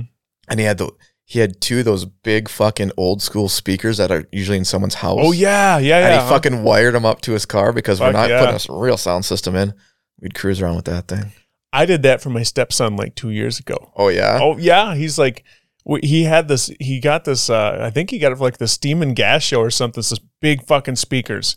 He's like, I want to put these in my car. I'm like, your car is not going to be able to handle those fucking speakers. The magnets on those things are so, I mean, you need so much juice. I'm like, your car deck is not going to, he's like, let's just do it. Okay. So we fucking hooked it up to his car. And it was like, beep, beep, beep, beep, beep. Because you can't hear it because it takes so much quiet, juice to push those speakers. So he had to figure out something different. I installed some new speakers for him, but it was like, that was the thing. Yeah. Like, I remember, you know what a bandpass box is, right? Where you invert the speaker. No. So it's like, there was like a thing back in the day when speakers, car speakers and stereos, like for me anyway, were really big. It's like you get a big fucking Rockford Fosgate amp, you know, and a nice Alpine deck. And they made these boxes that were called bandpass boxes where you would invert the speaker in the box. So instead of the speaker blowing facing out, it was actually facing in, and it was inside the box. Okay. So with the bandpass boxes, there was something about you get a deeper bass out of them because it was all internal, so it moved more air, where the other ones didn't move as much air. Oh, dude. Do you remember those big subwoofer boxes when they'd hit and that air would come out the port? Put your hand over it. And yeah. Whoa, would you fucking feel that? That's amazing. Those are the fucking days, man. So we had these, like I would try to build in shop class a band. That was a huge thing for our shop class. Everybody wanted to build speaker boxes, you know, and everybody had different vehicles. And so we'd build them different shapes and sizes to fit the vehicle, right? And then these companies, like I remember the first one I saw that was like a super custom box was JL Audio. Do you remember JL? Do you know JL Audio? Mm-mm. Really fucking, back in the day, they were like at the peak of the technology for a while for speakers and speaker boxes. And my brother, who was in the Navy, he had a Toyota pickup, and Toyotas, standard cab Toyotas, there's hardly any space behind the seats, right? Right. But you still got to have that fucking bumping sound system. So how do you get a fucking big speaker behind that space in a box that's going to work, right? So JL Audio came out with these speaker boxes that were like wedge shaped, and they were molded for the back seat of a Toyota, and they were super fucking expensive. But you could fit two 10-inch JL 10. They called them 10W something, but it was a JL 10W subwoofer, and then there was the whole box filled the whole space. It was a molded thing, a singular unit that would fill the whole space behind the seats, and then in between the center seat there was room for an amp that you could build in, and all the little wiring slots were there. It was so fucking awesome, man. He showed up with that thing and he was bumping. I'm like, holy shit. How did you do this? And he just had this huge smile on his face, and he knew he was like the king of the world. And I pulled the back of the seat down, and I could still feel the fabric of the seat, and pulled it down, and I was like that, what's that Lonely Island Boys song, Jizz in My Pants? I don't fucking know. It was so fucking funny. It was like, oh my God, I got to take a minute, you know? It was so then of course you sit down in there and the speakers are right up against your back because those seats were so thin. It's like, shake your whole fucking body. That was the thing. That was the thing back in the day, man. If you had a killer speaker system, it was something. Yeah. See when I was growing up, we would change decks out, but only because we needed that aux import. So you know, they're kind of standard now, or everything's Bluetooth now, but you know, old decks, there's no way to hook up to your phone unless you had a cassette deck and it had that wire sticking out of it, and you could plug it directly into something. Yeah. But so the cool thing, and I never did it, was to get an aftermarket deck that had an actual aux input. So you could direct line that shit. Yeah, you know, I skipped that part, I think. I didn't ever have the aux. I went from like the Alpine that could change colors, and there was like an EQ on the face, and you could take the face off because no one's going to fucking steal your Alpine, you know? And I think I went from that to like my vehicles. Like once I started having kids and the whole the whole sound system thing just kind of went out the door for me, you know. You're not going to blow your kids' eardrums out because you're having fun. Well, some people are like, they're still all about it. But I just, I lost interest. And then when I kind of wanted to get a nice stereo again, it came with a USB port. You know, I went to but it's so funny, but like, there's a USB port, but it had this little weird plastic little cover thing on it. Yeah. You know, it's like, what the fuck is that about? Like, why? It's a dust cover or what? Yeah, it's a dust cover, but like the CD thing, I guess there's little brushes in there or whatever for where you put your CDs in. There was a point where I just like I stopped listening to CDs in a car.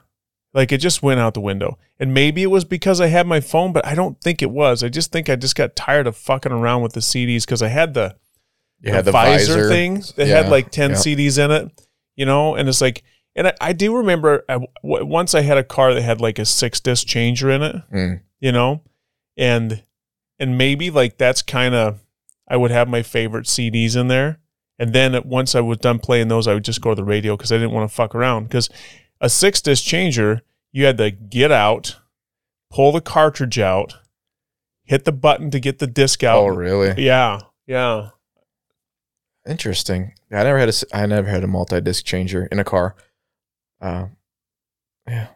I feel like the transition for me went from CDs to like iPod-esque really quick.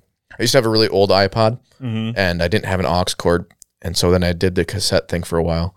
And then they came out with this fucking radio frequency adapter. Oh, yeah, buddy. And you plugged that bad boy in and you had to tune in to the specific frequency it was putting out. And you could listen that way.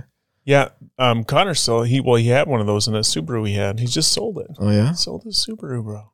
Yeah. Well, I'm going to say the podcast helped, so.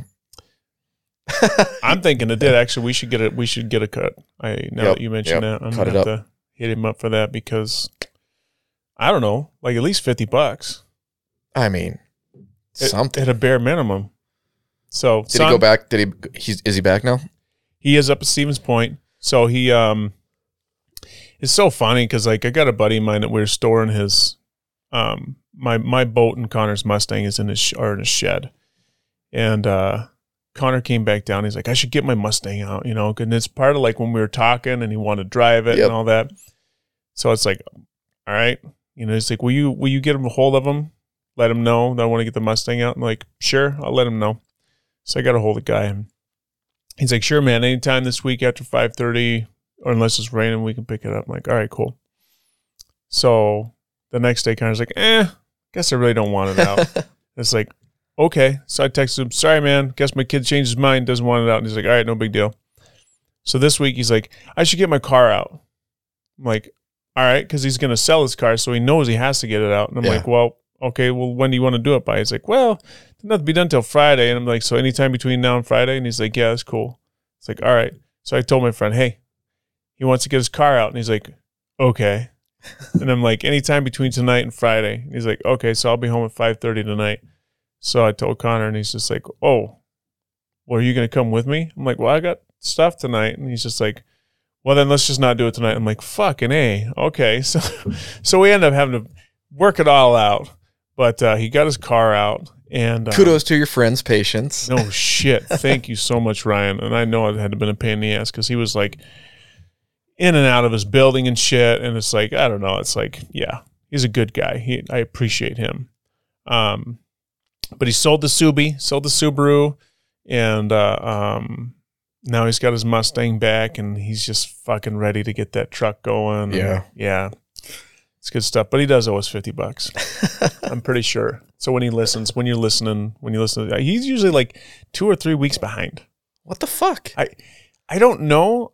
Part of it, like he told me one time when we talked about my trip, he's like, I've heard enough of your stories, you know? So maybe that's kind of it where it's just like, I talked to my dad enough. I don't need to hear his voice on the fucking podcast, you know?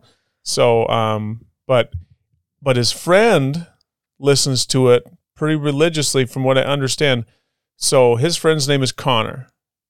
So Connor, my son's friend Connor, tell my son that he owes us $50 when you hear this. That way he fucking remembers and he gets us the $50. There you go. I think that's going to be the ticket. You guys done. Yeah. All right. All right, brother. Well, hey, I appreciate you, and I think it's time to wrap this bad boy up if you're all right with that. Yeah, man. We can wrap it right here. Got some. Happy Sunday morning to you. Yeah, man. Happy fucking Sunday. It's fucking rainy out. It's springtime, you know? So side tangent. We don't have to stop yet. I picked up a new grill. Oh, you told me about that. What is it? It's just a Weber kettle grill. Okay. But, so I've been grilling on some charcoal lately, so I've been grilling a lot. Nice. And it's been fucking awesome. Even last night in the rain, I grilled. Did you? Yeah. Do you have it by the garage, or what do you do? No, it's on my deck right now. Okay. So I've always been sketchy. So I have a gas grill. Yeah. And I've always been sketchy to put it on our deck because it's just a wood deck. Yeah. And what did you do? Jesus. So the first night I got this thing home, I'm like, fuck yeah, I'm grilling. And I got this charcoal chimney. And I didn't shake it out after it was lit. So I just picked it up and I was going to dump it. And I dumped coals all over my deck, and it started to fucking burn into the deck. What? Yeah, dude. Fuck. So I'm like, oh shit, this is exactly why I don't do this. So I ran inside because our deck is right off our kitchen. I grabbed like a pot of water and I'm dumping it on the deck. I'm like, okay. So now I have like bricks on. I have like patio bricks that we just had underneath our deck, and I have them like around my grill currently because I'm just waiting for this patio to get poured so I can put the thing on the patio. So why don't they have like the little metal fucking thing underneath? To stop the ashes and shit from falling on the deck? Yeah, but like, so I have the charcoal chimney. Like, I get that. And so I lifted the chimney out of the grill. Just don't fucking do it again. I know, I haven't. But I was like, oh, dude, this is amateur hour with this fucking thing. God. Burn my house down. See, I've never worried about a gas grill burning a deck. Ever. Yeah. Because there's a grease trap under that nobody fucking cleans, No. you know? It's like, so that kind of gets a little gross sometimes. It spills on the deck and it makes the deck gross. But like, I've never worried about a gas grill burning the deck, I guess. See, my problem with my gas grill is it's so old and it's so nasty that it occasionally like lights on fire. Oh, yeah. Mm-hmm. You got that problem. Yeah. I get that. Like, and so I'll close the lid and I'll even shut the gas off, but like flames are coming out of the back. I'm like, oh, I just got to sit this down for a little Isn't bit. that the fucking worst when you're making some good fucking food and all of a sudden you get a flame up? Yeah. And like the whole thing is just on fire. Yeah. There's like no saving that food. No. It's like, I've needed a new grill for a long time. And my wife has been trying to get me one. Well, congratulations, bro. So I have a charcoal grill. Yeah. But so it was raining last night. And Yeah. Sam's like, what do you want to do for dinner? I kind of want salmon. I'm like, yeah, I could go for some salmon. She goes, will you grill it? I'm like, it's raining out. She goes, yeah. I'm like, okay. Get on it, big boy. So I grilled salmon in the rain, and it was fucking amazing. It turned out great. So did you find that the rain changed the temperature, though? Well, I assumed it was going to. So I looked up how to do salmon, and it was like hot, quick, Yep. like 6 minutes. I'm like, all right. So I fucking dumped a shit ton of charcoal in that thing. Oh, okay. And I just let it blast hot. Yeah. And it wasn't like downpouring. It was like sprinkling. Yeah. And so I was all right. That's one of the tricky things is when you're grilling in weather, Yeah. how it can affect the temperature. Like if it's super windy, my grill temp won't get over 400. Mm. But if it's not Gas or charcoal? gas. Gas, yeah. But if it's not windy, the fucker will crank up 700 plus. Yeah. You know, so it's like that's one thing. It's like if it's windy or rainy, then there's some adjustments to make Yeah. to get good at like grilling with the different temperatures. Or if it's really fucking cold out, you know, you got to work with that a little bit. Yeah, my current gas grill is super weather dependent because there's fucking holes in the box. You know what I mean? Yeah. And so wind is shit and cold is just fucking it up. Well, there has to be holes for the ventilation. Yeah. But it's like, yeah, it's just changing. Like with the charcoal grill, if it's windy, or charcoal grill, I would think if it's windy, it's like pushing more heat because it's pushing oxygen to the coals. Yeah. So with this one, there's only 2 vents. Everything else is isolated.